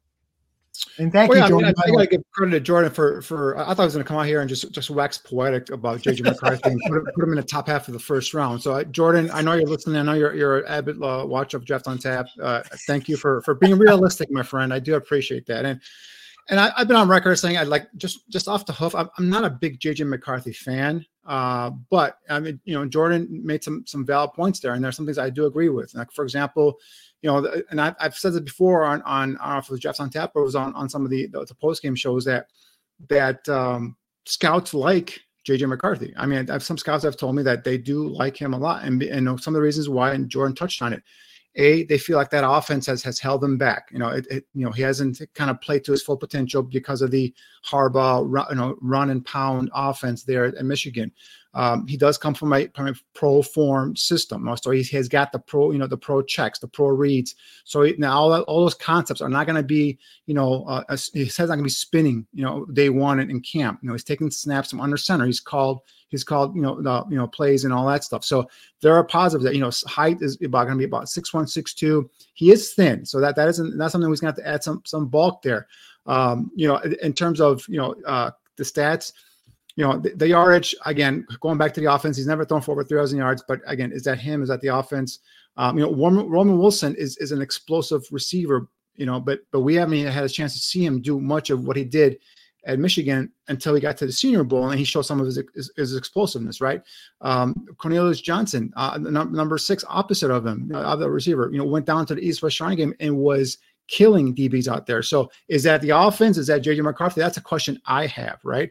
Jordan touched on the fact that, he's got a slightly above average arm strength. He doesn't have the great gun. He does lock on his receivers, right? He's a guy that does, tend to think he can, fit it through a keyhole when he doesn't really have that ability. But again, he's mobile. He's a guy that's got, if you want to call that it factor in terms of leadership quality, a guy that gets it, a local kid here from Illinois. So if you're thinking about in terms of bringing him in for the Bears, I think he fits this scheme quite nicely. But if you're talking about, Greg touched on it earlier in terms of the Bears sticking with Justin, trading that first pick and then recouping a lot of picks. Now, if you're in a second round and you have and you want to go take a JJ McCarthy as a guy you can bring in and develop, have Shane Waldron and Kerry Joseph, the new quarterback coach, kind of work with him and develop him. I can see that happening, but a guy as in terms of those first three guys, for me it's Caleb right now, it's Jaden Daniels, and it's Drake May.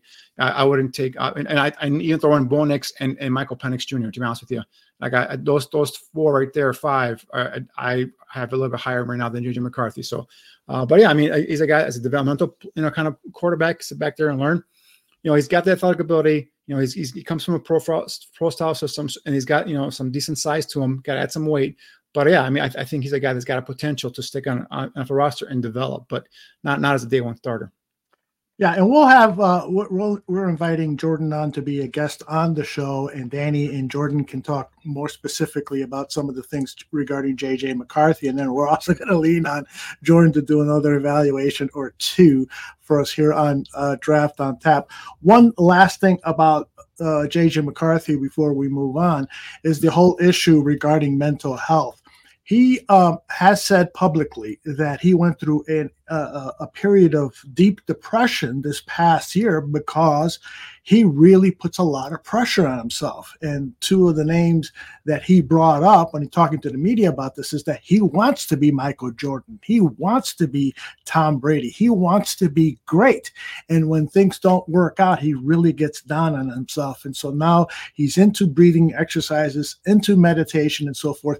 And so I think that's a real positive when someone has, a mental health pressure situation because they're putting pressure on themselves. It's not good, of course, but it's better than, because you were raped as a child or something. I apologize for the extreme example, but he's addressing it. He's talking openly about it to maybe help others about it. So it seems like a very healthy approach to his mental health issue.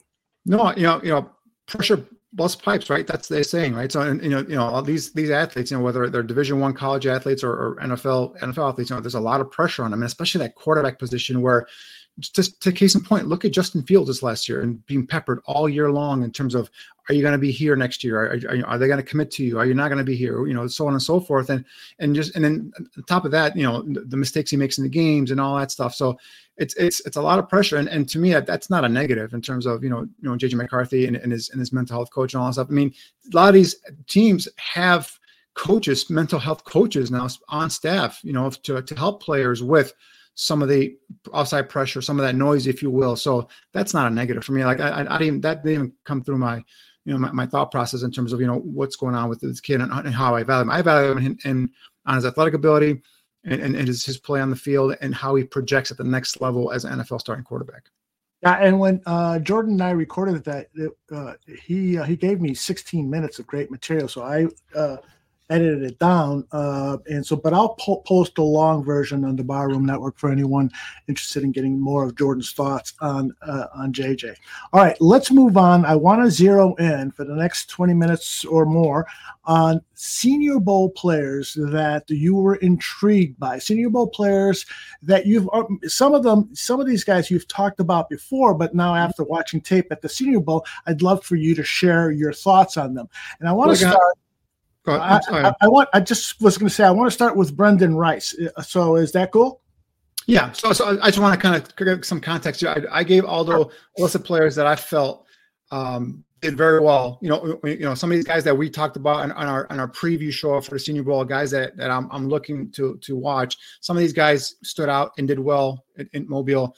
And then the other list I have that we're going to touch base on, and actually Eric already touched on two of those players, were guys that caught my attention and guys that I'm going to do more digging on in terms of film study. And again, these are all within the compass of being potential Chicago Bears draftees. Go ahead, Aldo. Brendan Rice is the first player, the USC wide receiver. And if anyone's wondering whether he has a relation to Jerry Rice, yes, he is, of course, Jerry Rice's son. And the numbers are official from the Senior Bowl. He comes in at 60-21, that's 6'2.5", I guess. Is that the way to read that, Danny? Yeah, 6'2" is what I go with it. 6'2", 212. Yeah, I was surprised at the weight, that 212. That's a bunch of muscle there.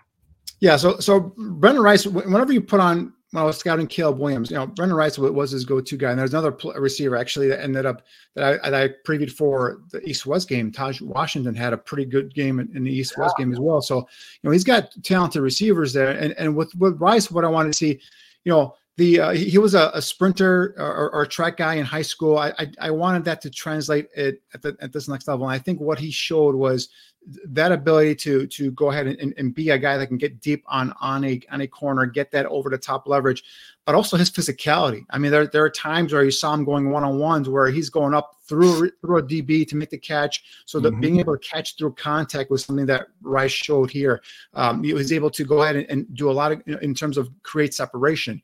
That's something that we saw there as well in these one-on-ones here as well down in Mobile. So I think Brendan Rice really solidified himself.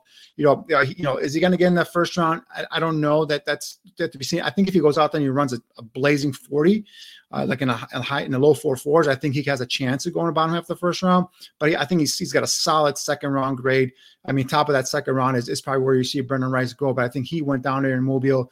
Obviously, the great lineage with Jerry Rice, his dad was on hand, and I just the physicality at the catch point was where it really stuck out there. His ability to create separation from press coverage off the line of scrimmage, and again, just had an attitude, had this way about him in terms of like, yes, I'm him, and this is what I'm going to do. Got into a lot of one-on-one back and forth with some of the DBs there, so I really liked how he went, handled his business. I think he really solidified himself as a top of the second round kind of receiver, possibly low end first round, depending on how he runs at the combine. And Danny, we were talking about mental health, and he was interviewed by the Buffalo News, I believe, down at the Senior Bowl. And one quote that I remember is he said, pressure is a privilege. And I thought, wow, that is a really great way to look at the pressure of being a professional athlete. It's accepted that this is great, that you're on the big stage, that you've got all this responsibility, that there's millions of eyes on you. That's a really good approach to it, and probably something that he got from his father, because his father always delivered during pressure situations. Anything else regarding Brendan? Oh, one other thing regarding Rice that I wanted to mention and get your thoughts on is he told reporters down in Mobile if the Bears bypass on Caleb Williams, they will be making a mistake. So I wanted to get your thoughts on that. And also, what about the thought that what if the Bears draft Rice and not Caleb Williams? That talk about awkward. Well, first, I think the exact quote was, and I don't have it precise, but I think it was like, if you be the GM that passes on Caleb Williams, and you're going to get fired, basically. I think that was something to that extent, but again, I mean, it's what's he gonna say?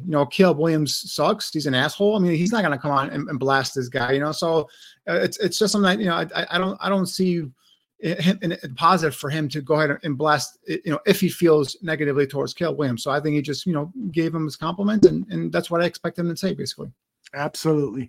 All right, let us move on. The next player is this cornerback. Boy, oh boy, was he getting a lot of talk down there. We touched on him again with Eric and Greg as well. Quinyon Mitchell, this kid out of Toledo, good size, 6 feet, 195.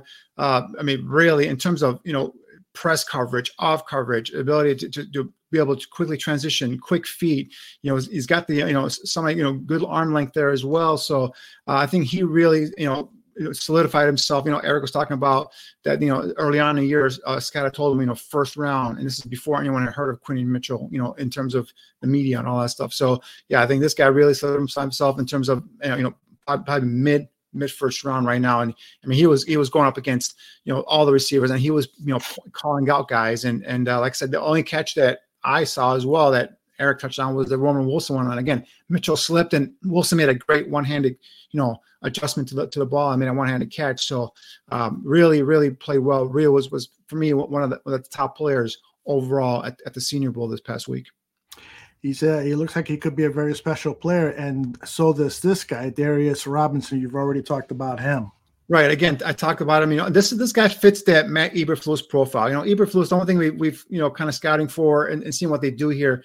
He likes long, lean defensive linemen, whether it's 3 technique, ends, all that stuff. So at 6'5", 286, with those long arms, almost 35-inch arms and big hands, I think he fits that profile. And he was a guy that was unblockable, and whether it's a one-on-one, whether it's a team drills.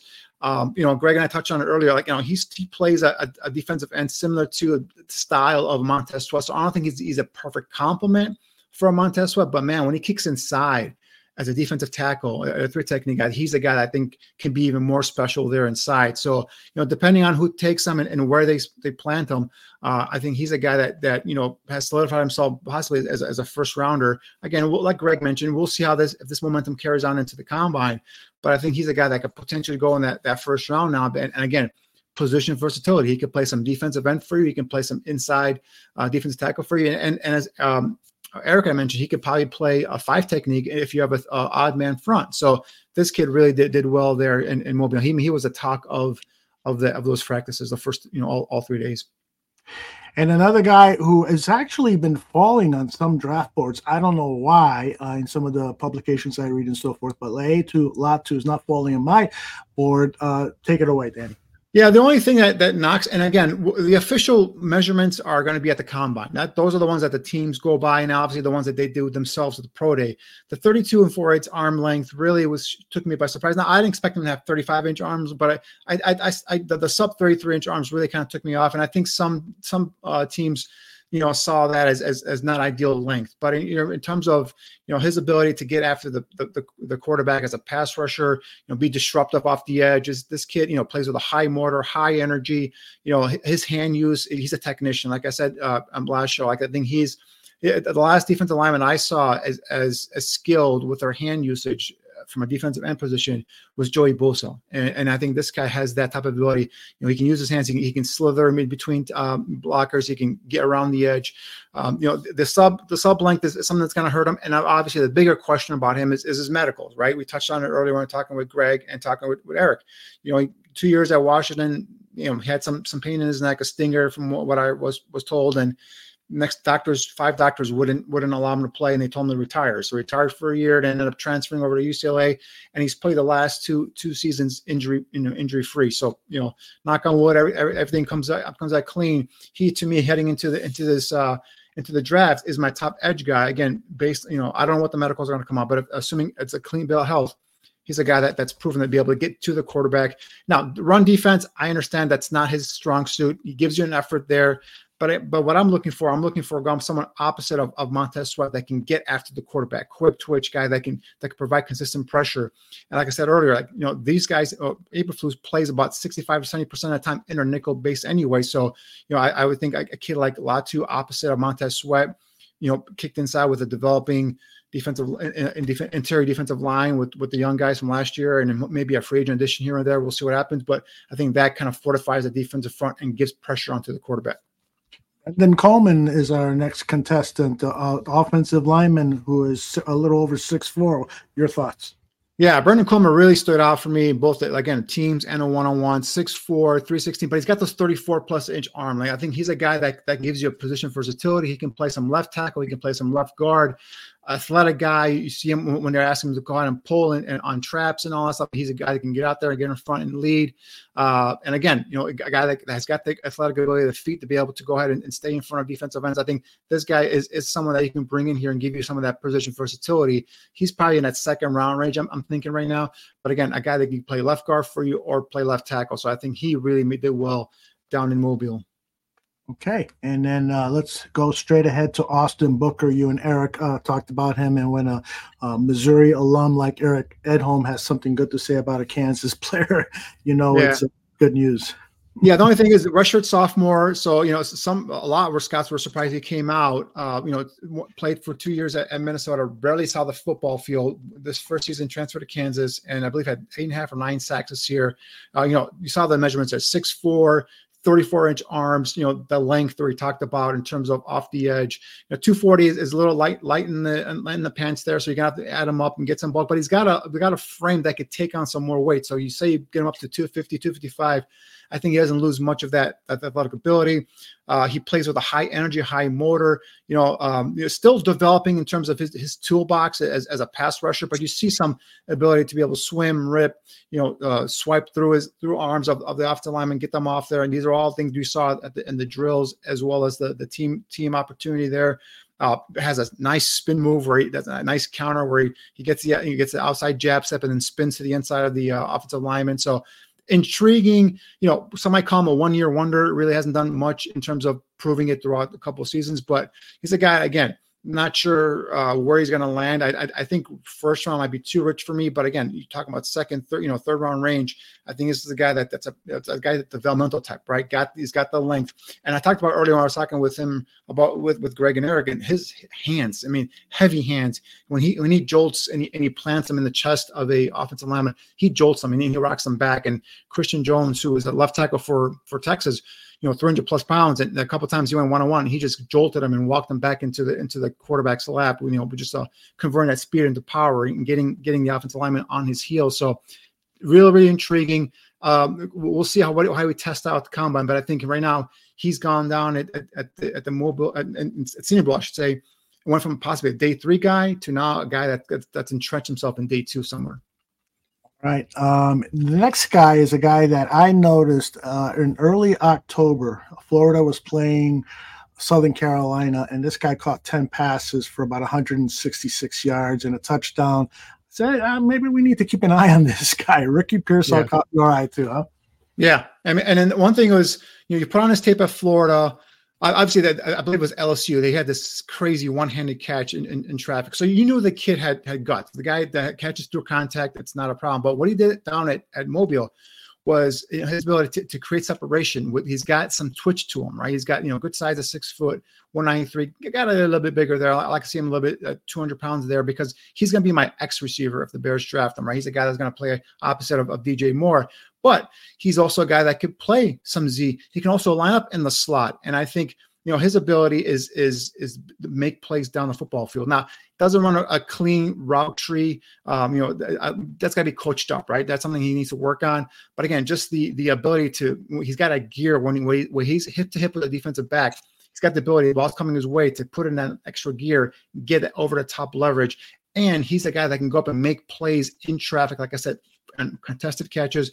Also those, 50-50 balls up in the air. And that's what he did in Mobile was, he was going up and making catches over the heads of defensive backs and coming down with it. So really impressive, clean hands catcher. So I think this is a guy that really helped solidify himself as well. I heard a lot of scouts talking about this guy. And again, someone that was, lingering late day 2, early day 3, now has probably solidified himself somewhere in that day 2 range.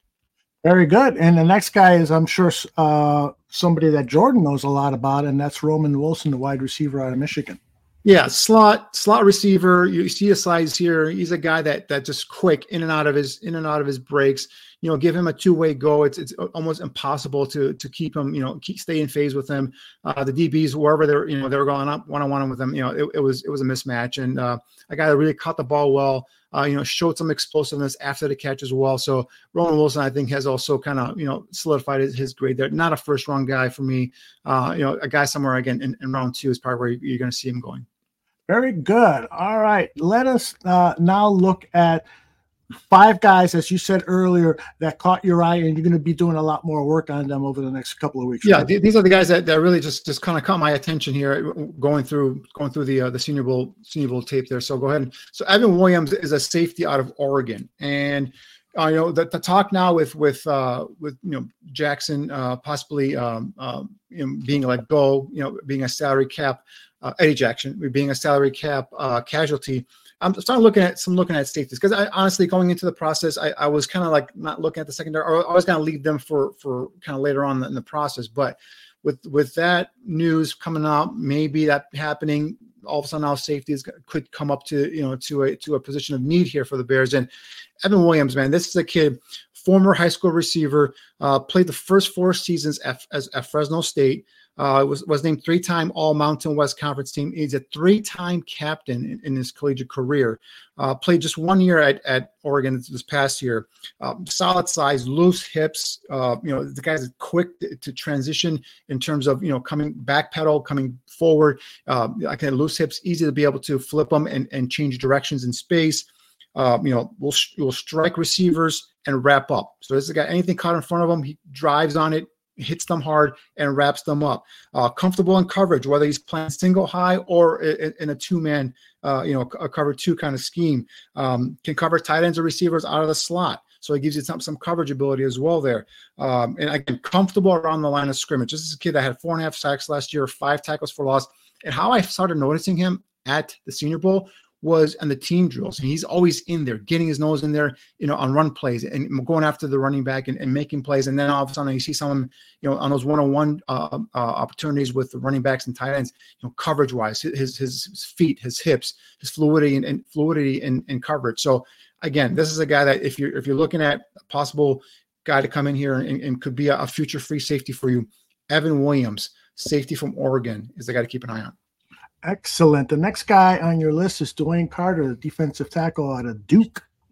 Yeah, I touched on him last week a little bit. And again, another guy that just kind of just popped on tape, whether it's the one-on-ones or whether it's the team drills, comes from a football family, terrific person on and off the field, a 3-time captain at Duke. First time in school history, one player was voted captain three times. A 3-year starter, led the ACC in 2021 with 4 forced fumbles, has 7 forced fumbles throughout his career. Again, solid size at 6'2", 308, 33-inch arms. Not the length that Eberflus likes, but again, we're talking about a possible future replacement for an Andrew Billings, veteran there, a guy that can come in here, lateral agility, he's got, ability, the guy can carry his weight well, moves well for a big man. If he sustains his leverage, which keep his low pads low, he's the guy that can, maintain his ground and take on blockers and allow the linebackers behind him to go ahead and eat. Plays with high energy, an active defender. Can be a presence. Again, maintaining his leverage, he can pierce himself into the backfield and be a guy that could stop the run. 2 years ago he had 11 tackles for loss. For his career, he's got 24.5 tackles for loss. So this is a guy that can get into the backfield on run downs and be a presence. Is a guy in terms of a pass rusher, he's still not there. He's just a power guy right now. But you see some things there. He's working on. You see some hand movement. You see the ability trying to get skinny and get into the gaps. But for the most sake right now, he's a guy that's going to probably be a 1 technique, a guy that could be a future replacement for Andrew Billings, if you will. But again, a guy that probably a day 3 guy is what I'm thinking here. And if you can get this guy in day 3, bring him in and bring him nice depth there. Again, big guy, active guy, can get a little bit stronger in his anchor, but again, just someone that I think has a ability to develop into a starter potentially down the road. I was surprised when Eric mentioned Dylan Luby because he's also on your list, a running back from New Hampshire. Yeah, this is a kid. I mean, you're talking about you want fast guys, right? Although you want a guy that can come on and make some plays. And this is a 6th-year senior, so he's been in college football since 2018. But he's a guy that at 5'9", 210, he's a guy that's got the speed to bounce it to the outside, but he also has some of that toughness to get in between the tackles and make some tough runs there. And he's just an all-purpose back. I mean, this is a guy that's got over 90 kickoff returns, for over 2,200 yards with 2 touchdowns, averaging 24.5 yards a kickoff return, has got 34 punt returns for over 400 yards, with 2 touchdowns as a punt returner as well. So, this is a guy that's, again, all-purpose back, speed to burst, can run it to the outside, but enough muscle and courage to run it in between tackles, natural hands catcher, and that special teams value. So again, day 3 guy, that guy can come in. To my knowledge, right now, Bayless Jones has been a total bust in terms of a kickoff returner and a punt returner. So, you get a guy like this, day 3, give you some added bonus there on special teams, and also be a guy that maybe you could utilize out of the backfield as a pass catcher. The name that kept saying on the coverage there was Danny Woodhead. Someone to give you kind of an idea in terms of what he can do. A guy that can come in and be a pass catcher, run some plays, but also give you some added value on special teams. So this guy really impressed me, really stood out. Again, small school guy, day 3 guy, but again, a guy that can come in and do multiple things for you and help you out. Did I lose you, Aldo? I am on mute. Sorry. Kyrie Jackson is the cornerback over at Oregon you wanted to profile. Yeah, Jackson. So again, watching the one-on-ones, I see this kid from Oregon, just a skinny kid, tall kid, feisty, always going after. And it actually, Brendan Rice, you're talking about him going back and forth. Him and Rice had a couple, exchanges there, and at Senior Bowl, but he's always in phase. He's always in coverage. And I look him up. He's 6'3", 203 pounds, 32-inch arms. Again, corner right now to draft a corner right now, it's a luxury for the Bears, right? If they keep Jalen Johnson, but however, if those negotiations turn sour and they end up trading Jalen Johnson, and you're looking for a guy in day 3, this Kyrie Jackson is a kid from Oregon. Now, highly recruited kid out of high school. Actually went to started his collegiate career at a junior college in Maryland at Fort Scott Community.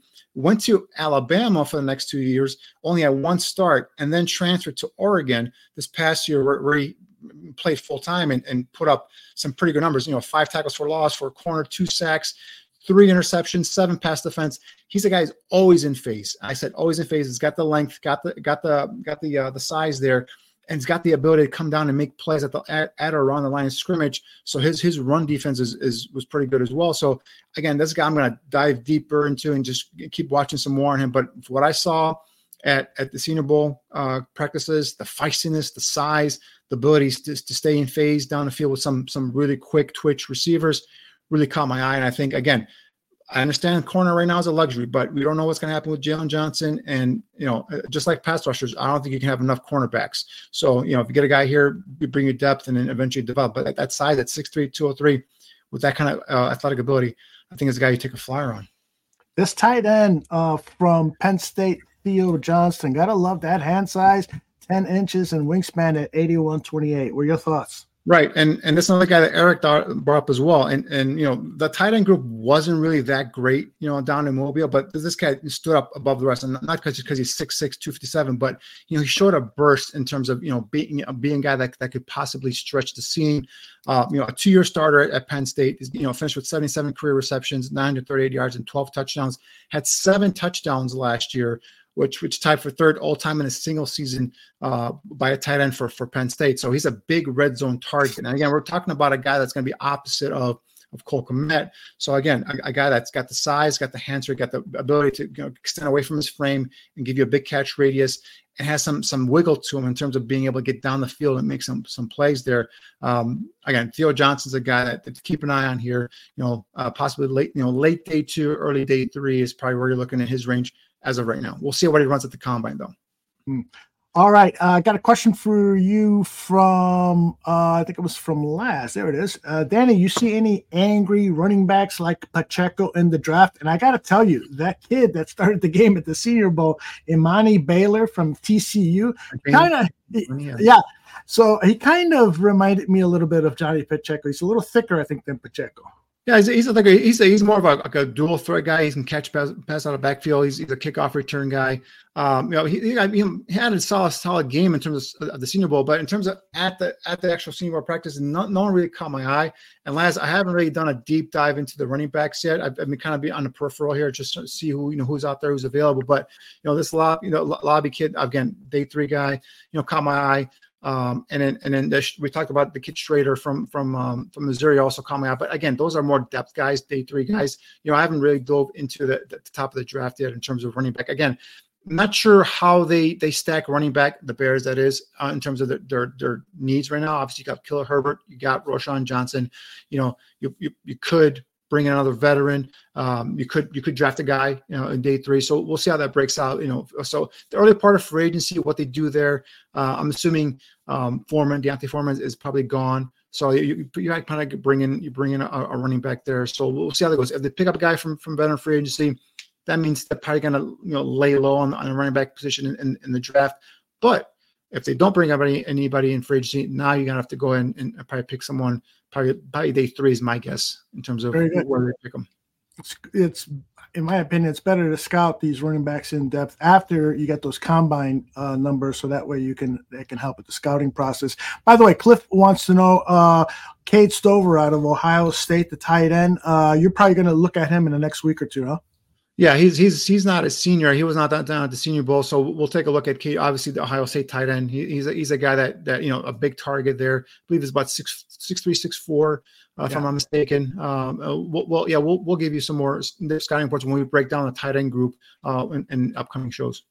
And then earlier, Hair Bear asked, could Darius Robinson be a 3-tech in the NFL? Let me put up those numbers again, because that could help with your answer here. As a full-time 3 technique, I don't know, Hair Bear. I think he could be a 3 technique on pass rushing situations for sure. Mm-hmm. I think he's a guy that can, you can start off as an end, and then on passing downs, kick him inside, and be your 3 technique. Yes, but in terms of every down and down on 3 technique, I'm not sure. I'm not saying no for sure. Obviously, 286 is light for a guy that inside at the tackle. You want him in that 295 to 300 range. So, adding about 11 pounds or 14 pounds of muscle or more weight on him might take away some of his ability in terms of quickness.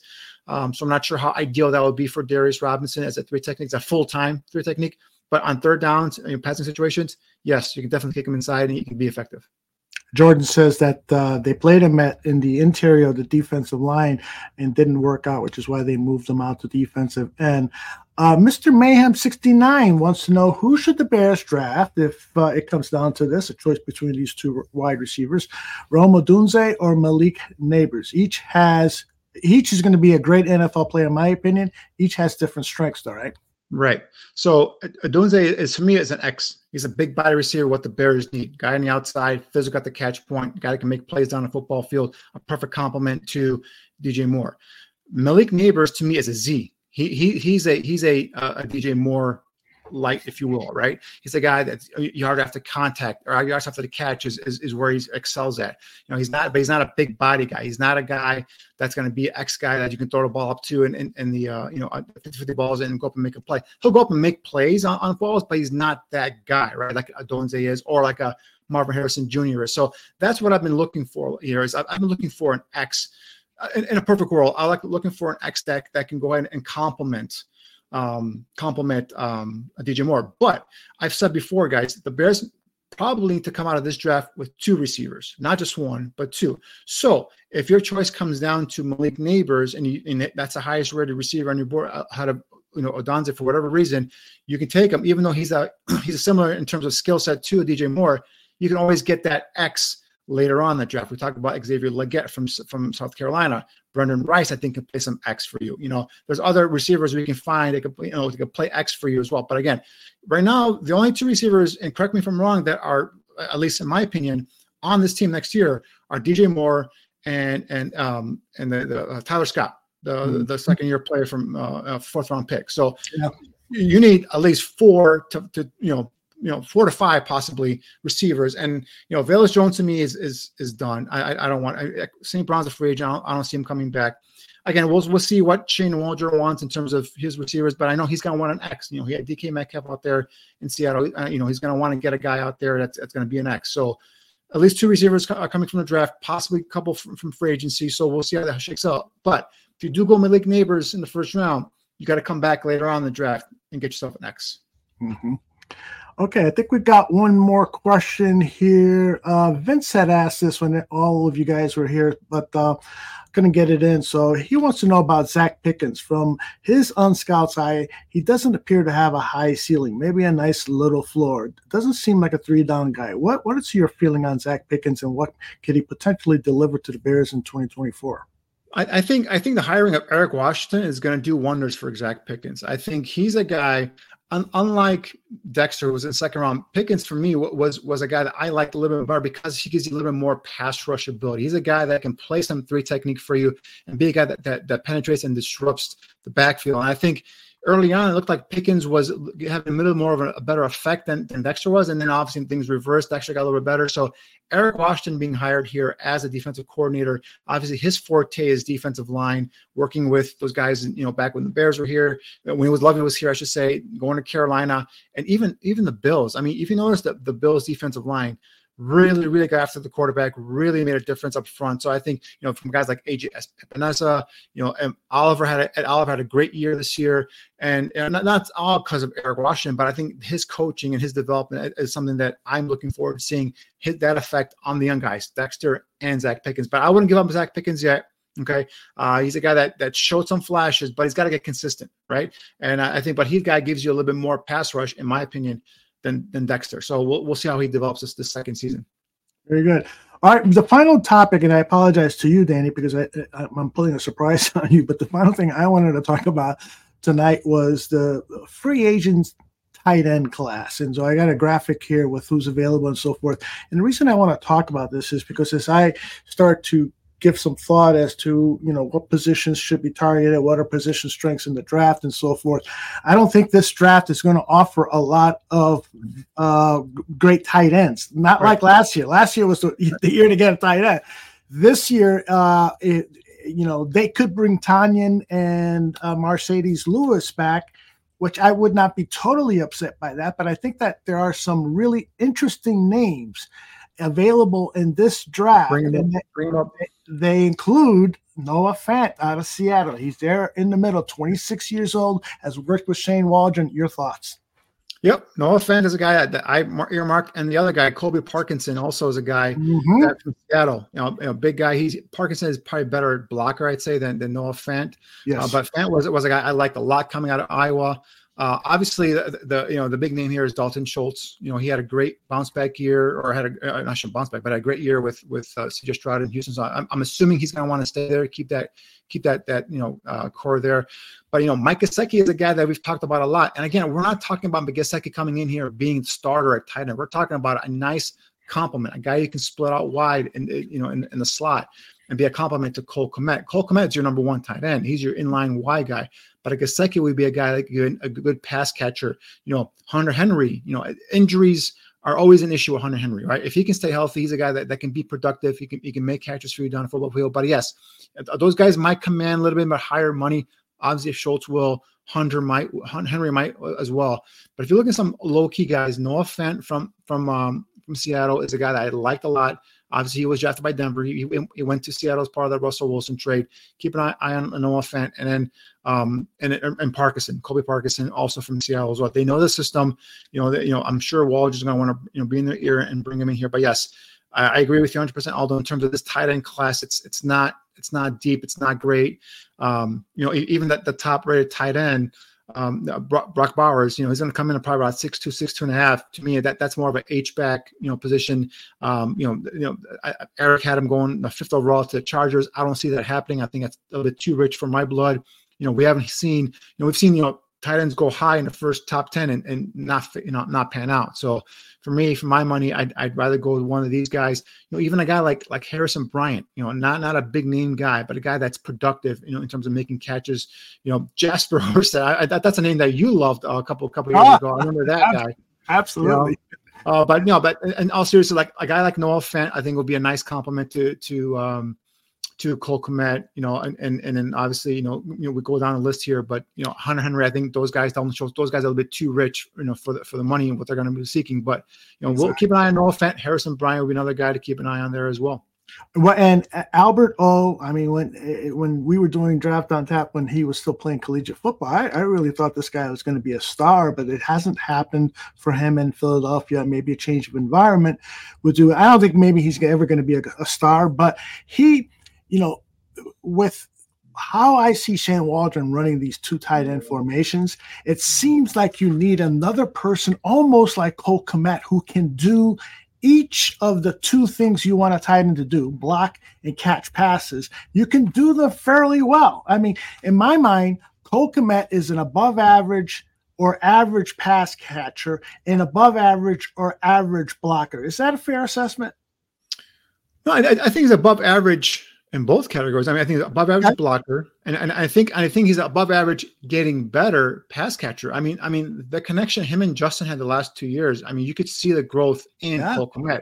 You bring in an offensive play caller now that emphasizes the tight end position and looks to call plays for tight ends. I think that will really just help enhance Cole Kmet, and obviously bring someone in like a Noah Fant or Hunter Henry, just some of the names here, or Harrison Bryant, that can give a nice compliment to him, I think that's only going to help proceed or produce more numbers, more quality catches by your tight end. So I'm interested to see what happens there. So I know you talked about this earlier, but again, so what's the perfect complement for that other tight end to be in on some of these Shane Waldron double tight end formations where you'll see two tight ends in the backfield on a pistol formation, and you'll see, in more traditional ways of using tight ends. So what's the perfect complement to a Cole Kmet? So for me, looking at if this is going to be the Sean McVay, Shanahan, I think you're going to need 3, possibly 4 tight ends on the roster. All right. You're going to need 2 that are going to be really good blockers. So if Mercedes Lewis wants to come back, he's an excellent blocker in a run game. So if you go 12 personnel, which is 1 running back, 2 tight ends, or if you go 13 personnel, which is 1 running back and 3 tight ends, you have 2 of them are going to be blockers. One's going to be probably a pass catcher. So again, guys that can be stud up front, guys that can move their feet laterally in terms of the blocking tight ends, guys that can pin, seal that edge, give the running back a lane to go bounce it to the outside. Those are the guys you're looking for in terms of blocking, right? In terms of pass catchers, obviously guys that can get downfield and get open, nice big targets, guys that can extend away from the frames. So I think those are the types of pass catchers you're looking for. And I think Cole Kmet, coming out of Notre Dame, he was more of a guy that could get you in that 10-15 range. But I think this last couple of years with Justin, I think we saw him extend his range. We saw him make plays 20, 30 yards down the football field. You saw him, improve his touchdown number. So I think, having him continue to improve there, bring in a guy that can be a pass catcher, Harrison Bryant, Noah Fant, some of these guys you talk about, and give another option, another compliment there. I think now you have 2 guys at tight end that can be pass catching threats, DJ Moore, and name your receiver on the outside, plus whatever you have going on in the backfield. I think now you have the ability to really threaten defenses down the field and be a big play, big strike offense. Again, here are the top guys on the Spotrac list of available tight ends: Hunter Henry, Dalton Schultz.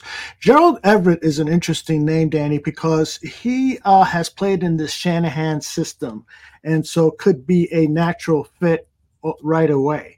Again, another move tight, another athletic body type that can get down the football field and make catches. Yeah, not much of a blocker, but again, the guy's just going to be relegated to being a pass catcher.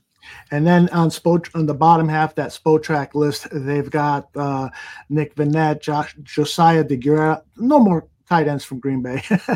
Yeah, I think we're done with that. Yeah, but you and I saw up close, I think, Adam Troutman down at the Senior Bowl. I was impressed with him back then. I think that's the year Ryan Badgley came down with us. And yeah, Troutman really hasn't lived up to his billing. He was the guy that drafted from New Orleans. I think he went in the second round and has been traded already to Denver or was a free agent signing, I believe. So he's probably moving on to his third team. But yeah, he's a guy that he's got the size, he's got the athletic ability, but just hasn't produced, hasn't put together yet. But again, Harrison Bryant is a guy that really catches my eye. I remember him coming out of Florida Atlantic. Sure. Was a guy that really looked basically he's a bigger receiver. That's what he is, And I think he's a guy that's when given the option. Obviously, David Njoku down there in Cleveland, gobbles up most of those opportunities in terms of the ball opportunity. But I think Harrison Bryant could be a nice under the cover signing to be, again, a compliment to Cole Kmet. Well, I remember being down at the Senior Bowl and you telling me over and over again, a couple of guys I want you to take a look at: Justin Jefferson and Harrison Bryant. Keep an eye on him.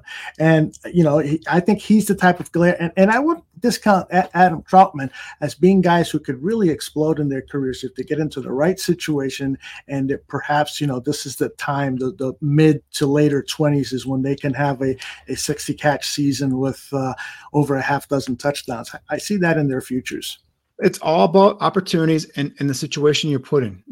Are you being put in a situation to succeed? And this is something that I've been harping about with Justin. Right? I don't want to bring that up now, but I'm saying that's the thing, is putting these players in a position in an offense or in a system that brings out their best. But there's no perfect prospect. There's no perfect player, right?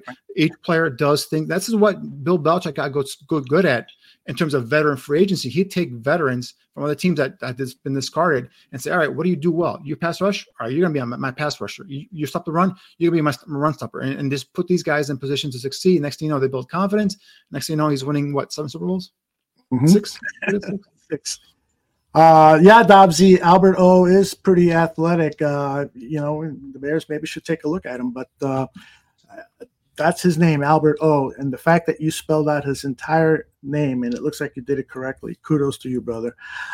Before I let you go, Danny, want to get some final thoughts, your perspective on the announcement that the Chicago Bears, according to the Chicago Sun-Times, tomorrow, Devin Hester, Steve McMichael, and Julius Peppers will be entering the Pro Football Hall of Fame. What does that mean to you personally as a Bears fan? First of all, I'll answer that, but I have a surprise for you. You got a surprise for me. I got a surprise for you. And for all our Drafts on Tap listeners, this man here, the Podfather, I call him the quarterback whisperer. This is the man. He won't take credit for it, but he's the only man on this network that in 2017 said Patrick Mahomes was the best quarterback of that draft. And I think every one of us called him nuts. And lo and behold, Patrick Mahomes is the best. And a couple of weeks ago, I think it might have been on a Before 55 episode, you throw out the name of a quarterback you liked in this class. And it was Michael Penix Jr. Yeah. And I've been breaking down his tape, and I watched him in the Senior Bowl. And I'm telling you, there's something about this kid and the way he spins that football. Now, again, he's not the perfect athlete. His motion is funky. It's all arm. Okay. He played in a high powered offense with tremendous receivers, 3 NFL top receivers. Okay. He's got a offensive line that's going to be probably a first or second round pick. His leg, he's got the injury history. His motion, his lower half is stiff in terms of his legs. It's all, again, all arms. His motion is all off. But man, he delivers a beautiful football. It's accurate. It's on time, and it's got power. And the more I watch this kid, I'm like, that Gandia, I think he's found another one.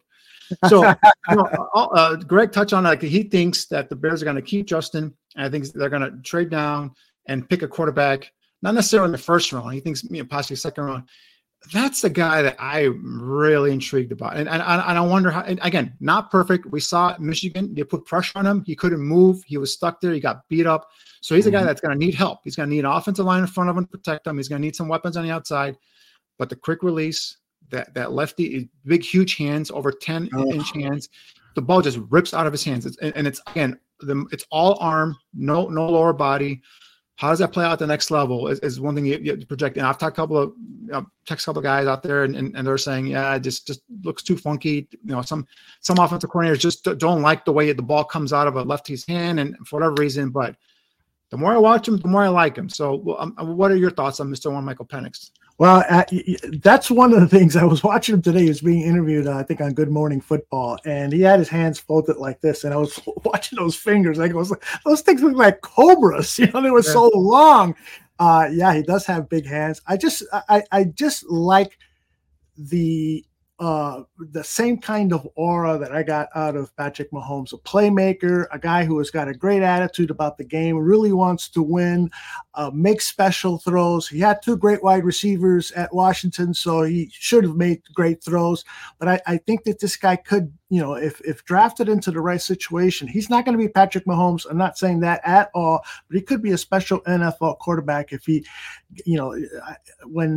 when Jordan said on the McCarthy tape that, if he could get a year behind a veteran quarterback like Mahomes did with Alex Smith, that would be good for him. Well, it would be good for just about any quarterback coming out in this draft, right? That's a winning formula for the most part. If the rookie prospect is good, having him sit for a year and learn and listen in the headsets and lead the scout team and all those things are absolutely perfect. And if Michael Penix gets that opportunity as opposed to being thrown to the wolves in his rookie season, watch out.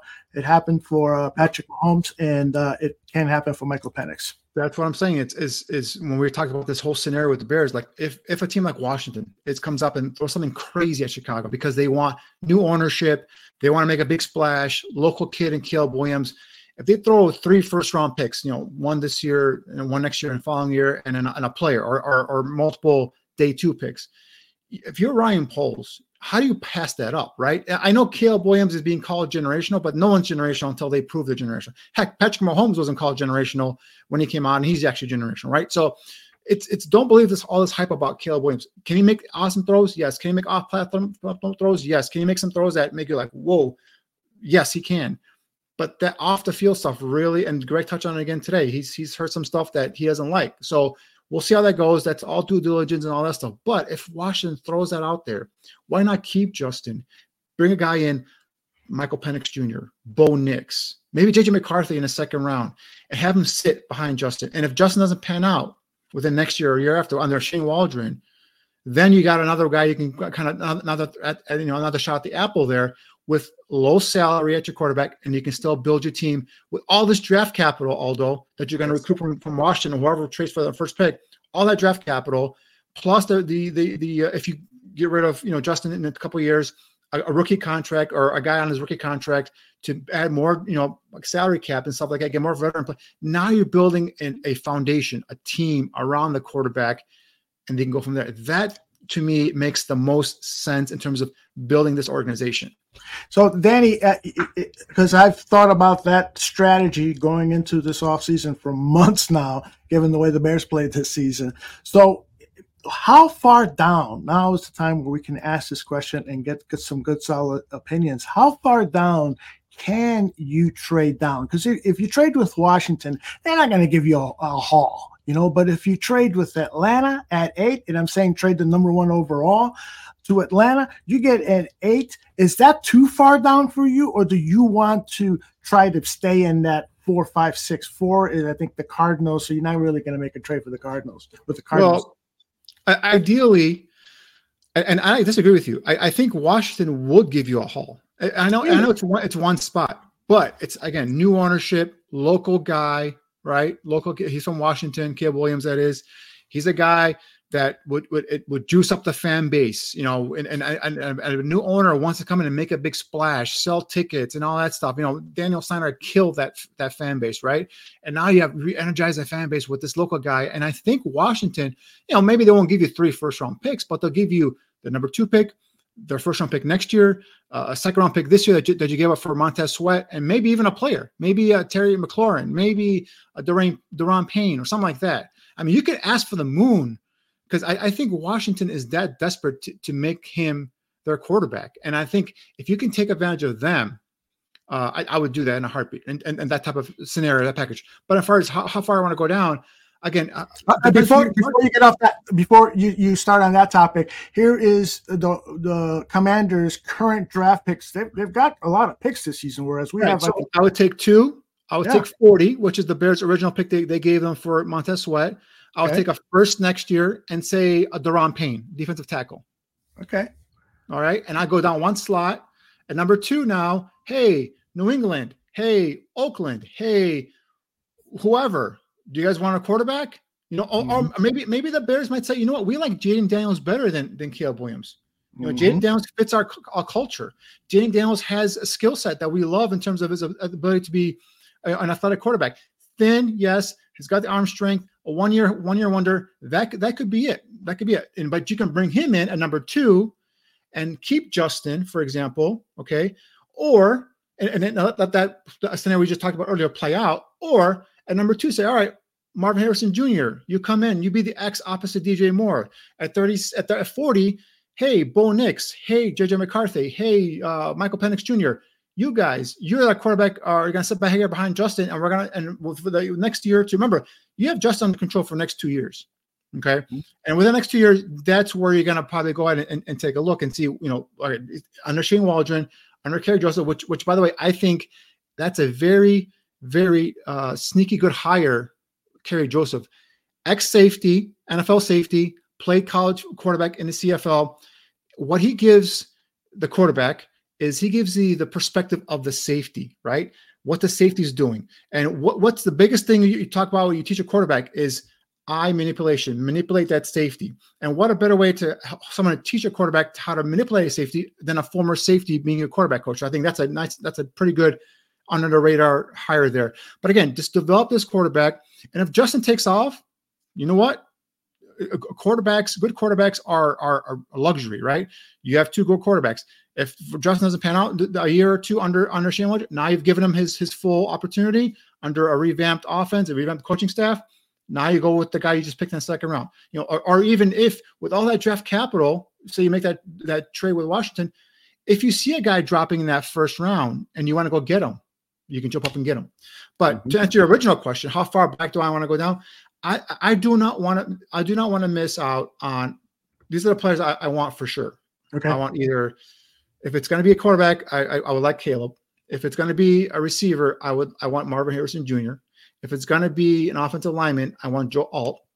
If it's going to be a defensive edge guy, I want Latu from UCLA, assuming his medicals pan out, right? So those are the guys I don't want to miss out on. So as far as you can play at the game, how far down you can get down to get one of those guys. This is my board. Now, who knows what their draft board is going to be. So you just cannot miss out on those guys with that first pick. And then obviously you can go from there. But, it depends on what you get. The further down you get, the more you're going to get in terms of draft capital. And again, that's currency. You can always move up and down. You're going to be, controlling the draft, and who knows what happens. So what separates in your mind Harrison with Malik and Rome? Because, Greg has been saying, don't be surprised. Malik could be the first wide receiver chosen. Why do you favor Harrison? Harrison, it's the size, the speed combination, the ability to the wide catch radius, and I guess he's a guy that for me plays an X receiver, right? Mm-hmm. Again, Neighbors, talented after the catch guy, a guy that I get is more of a DJ Moore than he is an X receiver. So I think that would be two of a similar kind, but again, not the end all be all, right? You can always go get your X and later on in the draft. I just like Marvin Harrison Jr. for his ability to make contested catches. Obviously, the bloodlines is also a plus there as well. So I do like that as well. Roma Donze, he's a guy that's a physical, X type receiver, a guy that make plays on a football field as well. But I just like Harrison Jr. because he's got the size and speed. There's rumblings he's going to run a 4.4 40, somewhere in that range at the combine. We'll see. But again, just that combination of size, speed, and big playability. I think that's why I would think Marvin Harrison Jr. would be a perfect complement to DJ Moore. We talked about some of the tight ends you bring in free agency, whether it's Noah Fant, Harrison Bryant, something like that to complement, Cole Kmet. You got your running backs in the backfield, and then you got Justin Tone the Rock or whoever you have. If it's not Justin, I think now you give yourself a legitimate offense to go ahead and attack defenses. Yeah. All right. And so again, to close the show, just your thoughts on this Hall of Fame class, if indeed the reports from the Sun-Times are correct. Right. Obviously, three different Bears. Three different kind of feelings, right? McMichael, that old guard, 85 team. He was a guy, growing up watching football. He was always the guy that I felt like never got the credit he deserved. He was a key member of that defensive front, next to Dan Hampton and obviously Richard Dent and later on, William Perry and all that stuff. So I think he's a guy that when he went to Green Bay, that really hurt me. Like, it was my first time being like hurt by a player. Well, I'm sorry, second time. First one was Wilbur Marshall going to Washington. Second one was McMichael when he went to Green Bay. So he's always been a guy that like that no nonsense, just ass kicker, in that defensive line. I think he never got his due. So obviously his health right now is what it is. So it's great. Hopefully, I'm just praying that he makes it and he gets to a point where he could actually be there, for the ceremonies.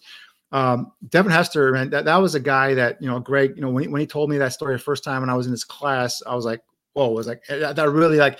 That's, as a draft geek going up, that's what I wanted to hear. That's what I wanted to know is like, what happens? Like, how do you guys prioritize? How do you get all those, those trades coming in now? Like, imagine, we did a mock draft a couple of years ago and we had all these trades offers coming and we're like, our heads were spinning, right? And we're just doing a mock draft. Right. Imagine if you're sitting there doing this live and all these trades are coming in, like, how do you determine? And then just to know where you can go down and get that player. And obviously, Devin he's the guy that to me made special teams a must watch, right? Mm-hmm. Anytime that ball was kicked, punted, Devin was a must watch. You had to watch and see what this guy did. Even on that failed extra point in New York in Giant Stadium, right? He caught it and he returned it back for a touchdown.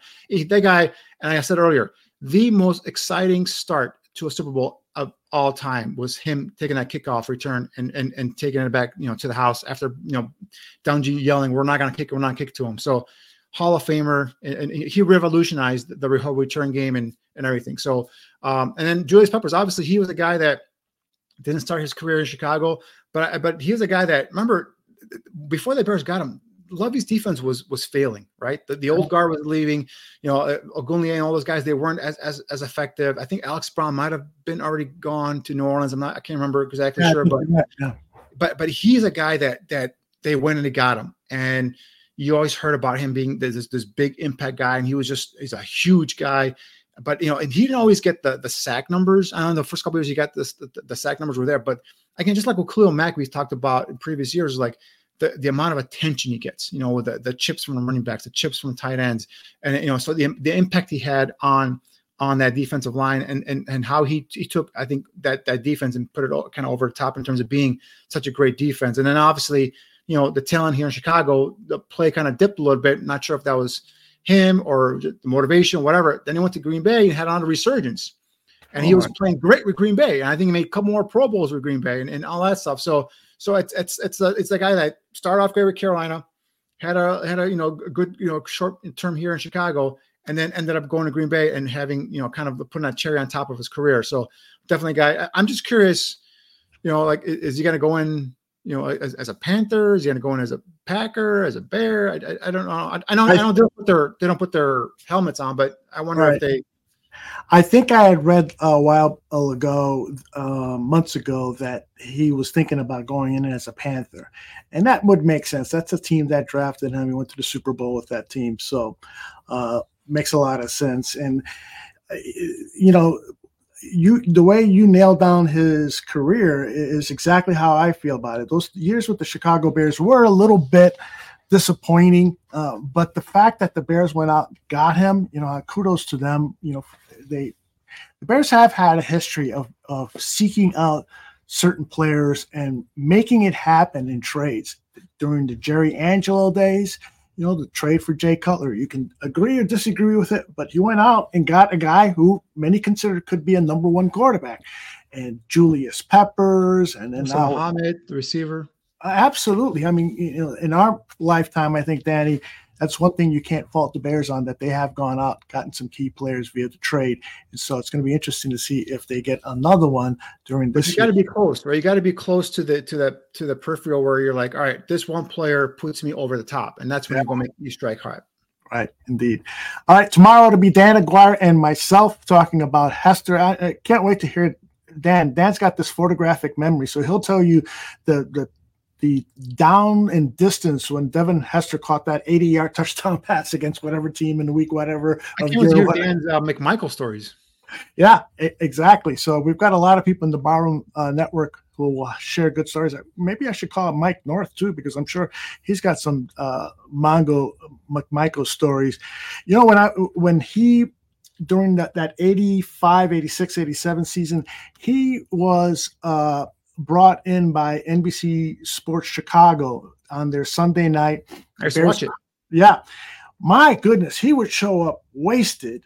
Yeah. And sometimes he would have a knife, and I'm thinking to myself, this might not end up good for Mark Giangreco. I think it was Giangreco who did the show with him back then, if I remember correctly. And, he was dangerous because it looked like an F-bomb was going to slip out of his word. He was going to flash that knife around, making people in the control room uncomfortable. He was quite the madman. And, I mean, he's got an incredible story to share, but it's so good that he's getting in, and hopefully he'll be there and be able to enjoy it like we will. We should make a trip to Canton, Danny. Road trip. Let's go. Road trip. Yeah. We got to be able to broadcast from there. We can make it logistically happen. We got to do it.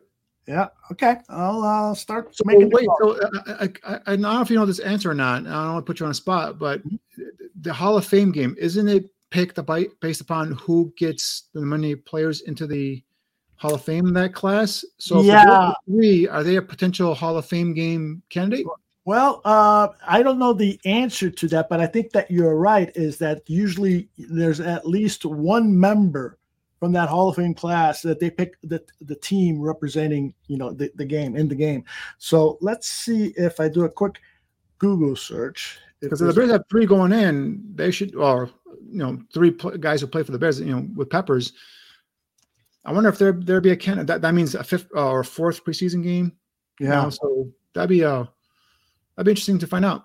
Yeah. Brendan Shigura tweets out, I don't want to jinx anything, but if the Bears do end up playing in the Hall of Fame game, it usually means a successful season is on the way. No, because the Jets played in a Hall of Fame game this past year, didn't they? Yeah, that's true. But Chicago has played in the Hall of Fame game 5 times. He means the Bears. Hall of Fame game 5 times. In their last four, they've gone to the playoffs that same year. So, hey, bring it on. So right up to Matt Eberflus contract extension already. Aaron Lemmy says, feels like the Bears might be a lock for the Hall of Fame game. So it hasn't been announced yet, but I'm sure it will very, very soon. And so that would be a great, great trip to start off this 2024 season. So we go to Hall of Fame game, we broadcast live, we watch the Bears preseason game, and then we have a couple of beers. I like it. I like it a lot. All right, Danny, another great job, and what a show it was. Today was I was a fan today. Today I was just sitting back listening, asking some questions. Like I said, two of my favorite guys, Eric from the media side and Greg from the scouting side, and to me it was a pleasure. I was looking forward to the show, and I couldn't wait to start tonight. To be honest with you, I hope the guys in the chat room and everyone watching this enjoyed it. But yeah, it was exciting for me today for sure. Yeah, it was like we had Santa, which was Greg, and Elf, which was Eric Edholm. Elf was the what's the character that played by oh my God, geez, what's the comedian's name? He was on Saturday Night Live. Will Ferrell. Will Ferrell. Thank you. Yeah, Eric comes off a little as a Will Ferrell type. I could put a couple beers in him. Anyways, Danny and I are scheduled to take the week off next week because next Wednesday is Valentine's Day. So we might be kind of. Because Aldo's got Valentine. I don't. We got to work on that for you, Danny. Maybe my wife and I will invite you for Valentine's dinner with a blind date. How would you like that? All right, let's go. Look at it. Look at that. All right. And so lots of women in the chat room volunteering to be your date for next week. No women. All right, brother. I will see you then in 2 weeks, unless something big happens next week. And if so, then maybe we'll do something on a Thursday or something like that. But either way, we will, our weekly content will continue for sure after that. And we've got some great guests planned, guest evaluators and so forth.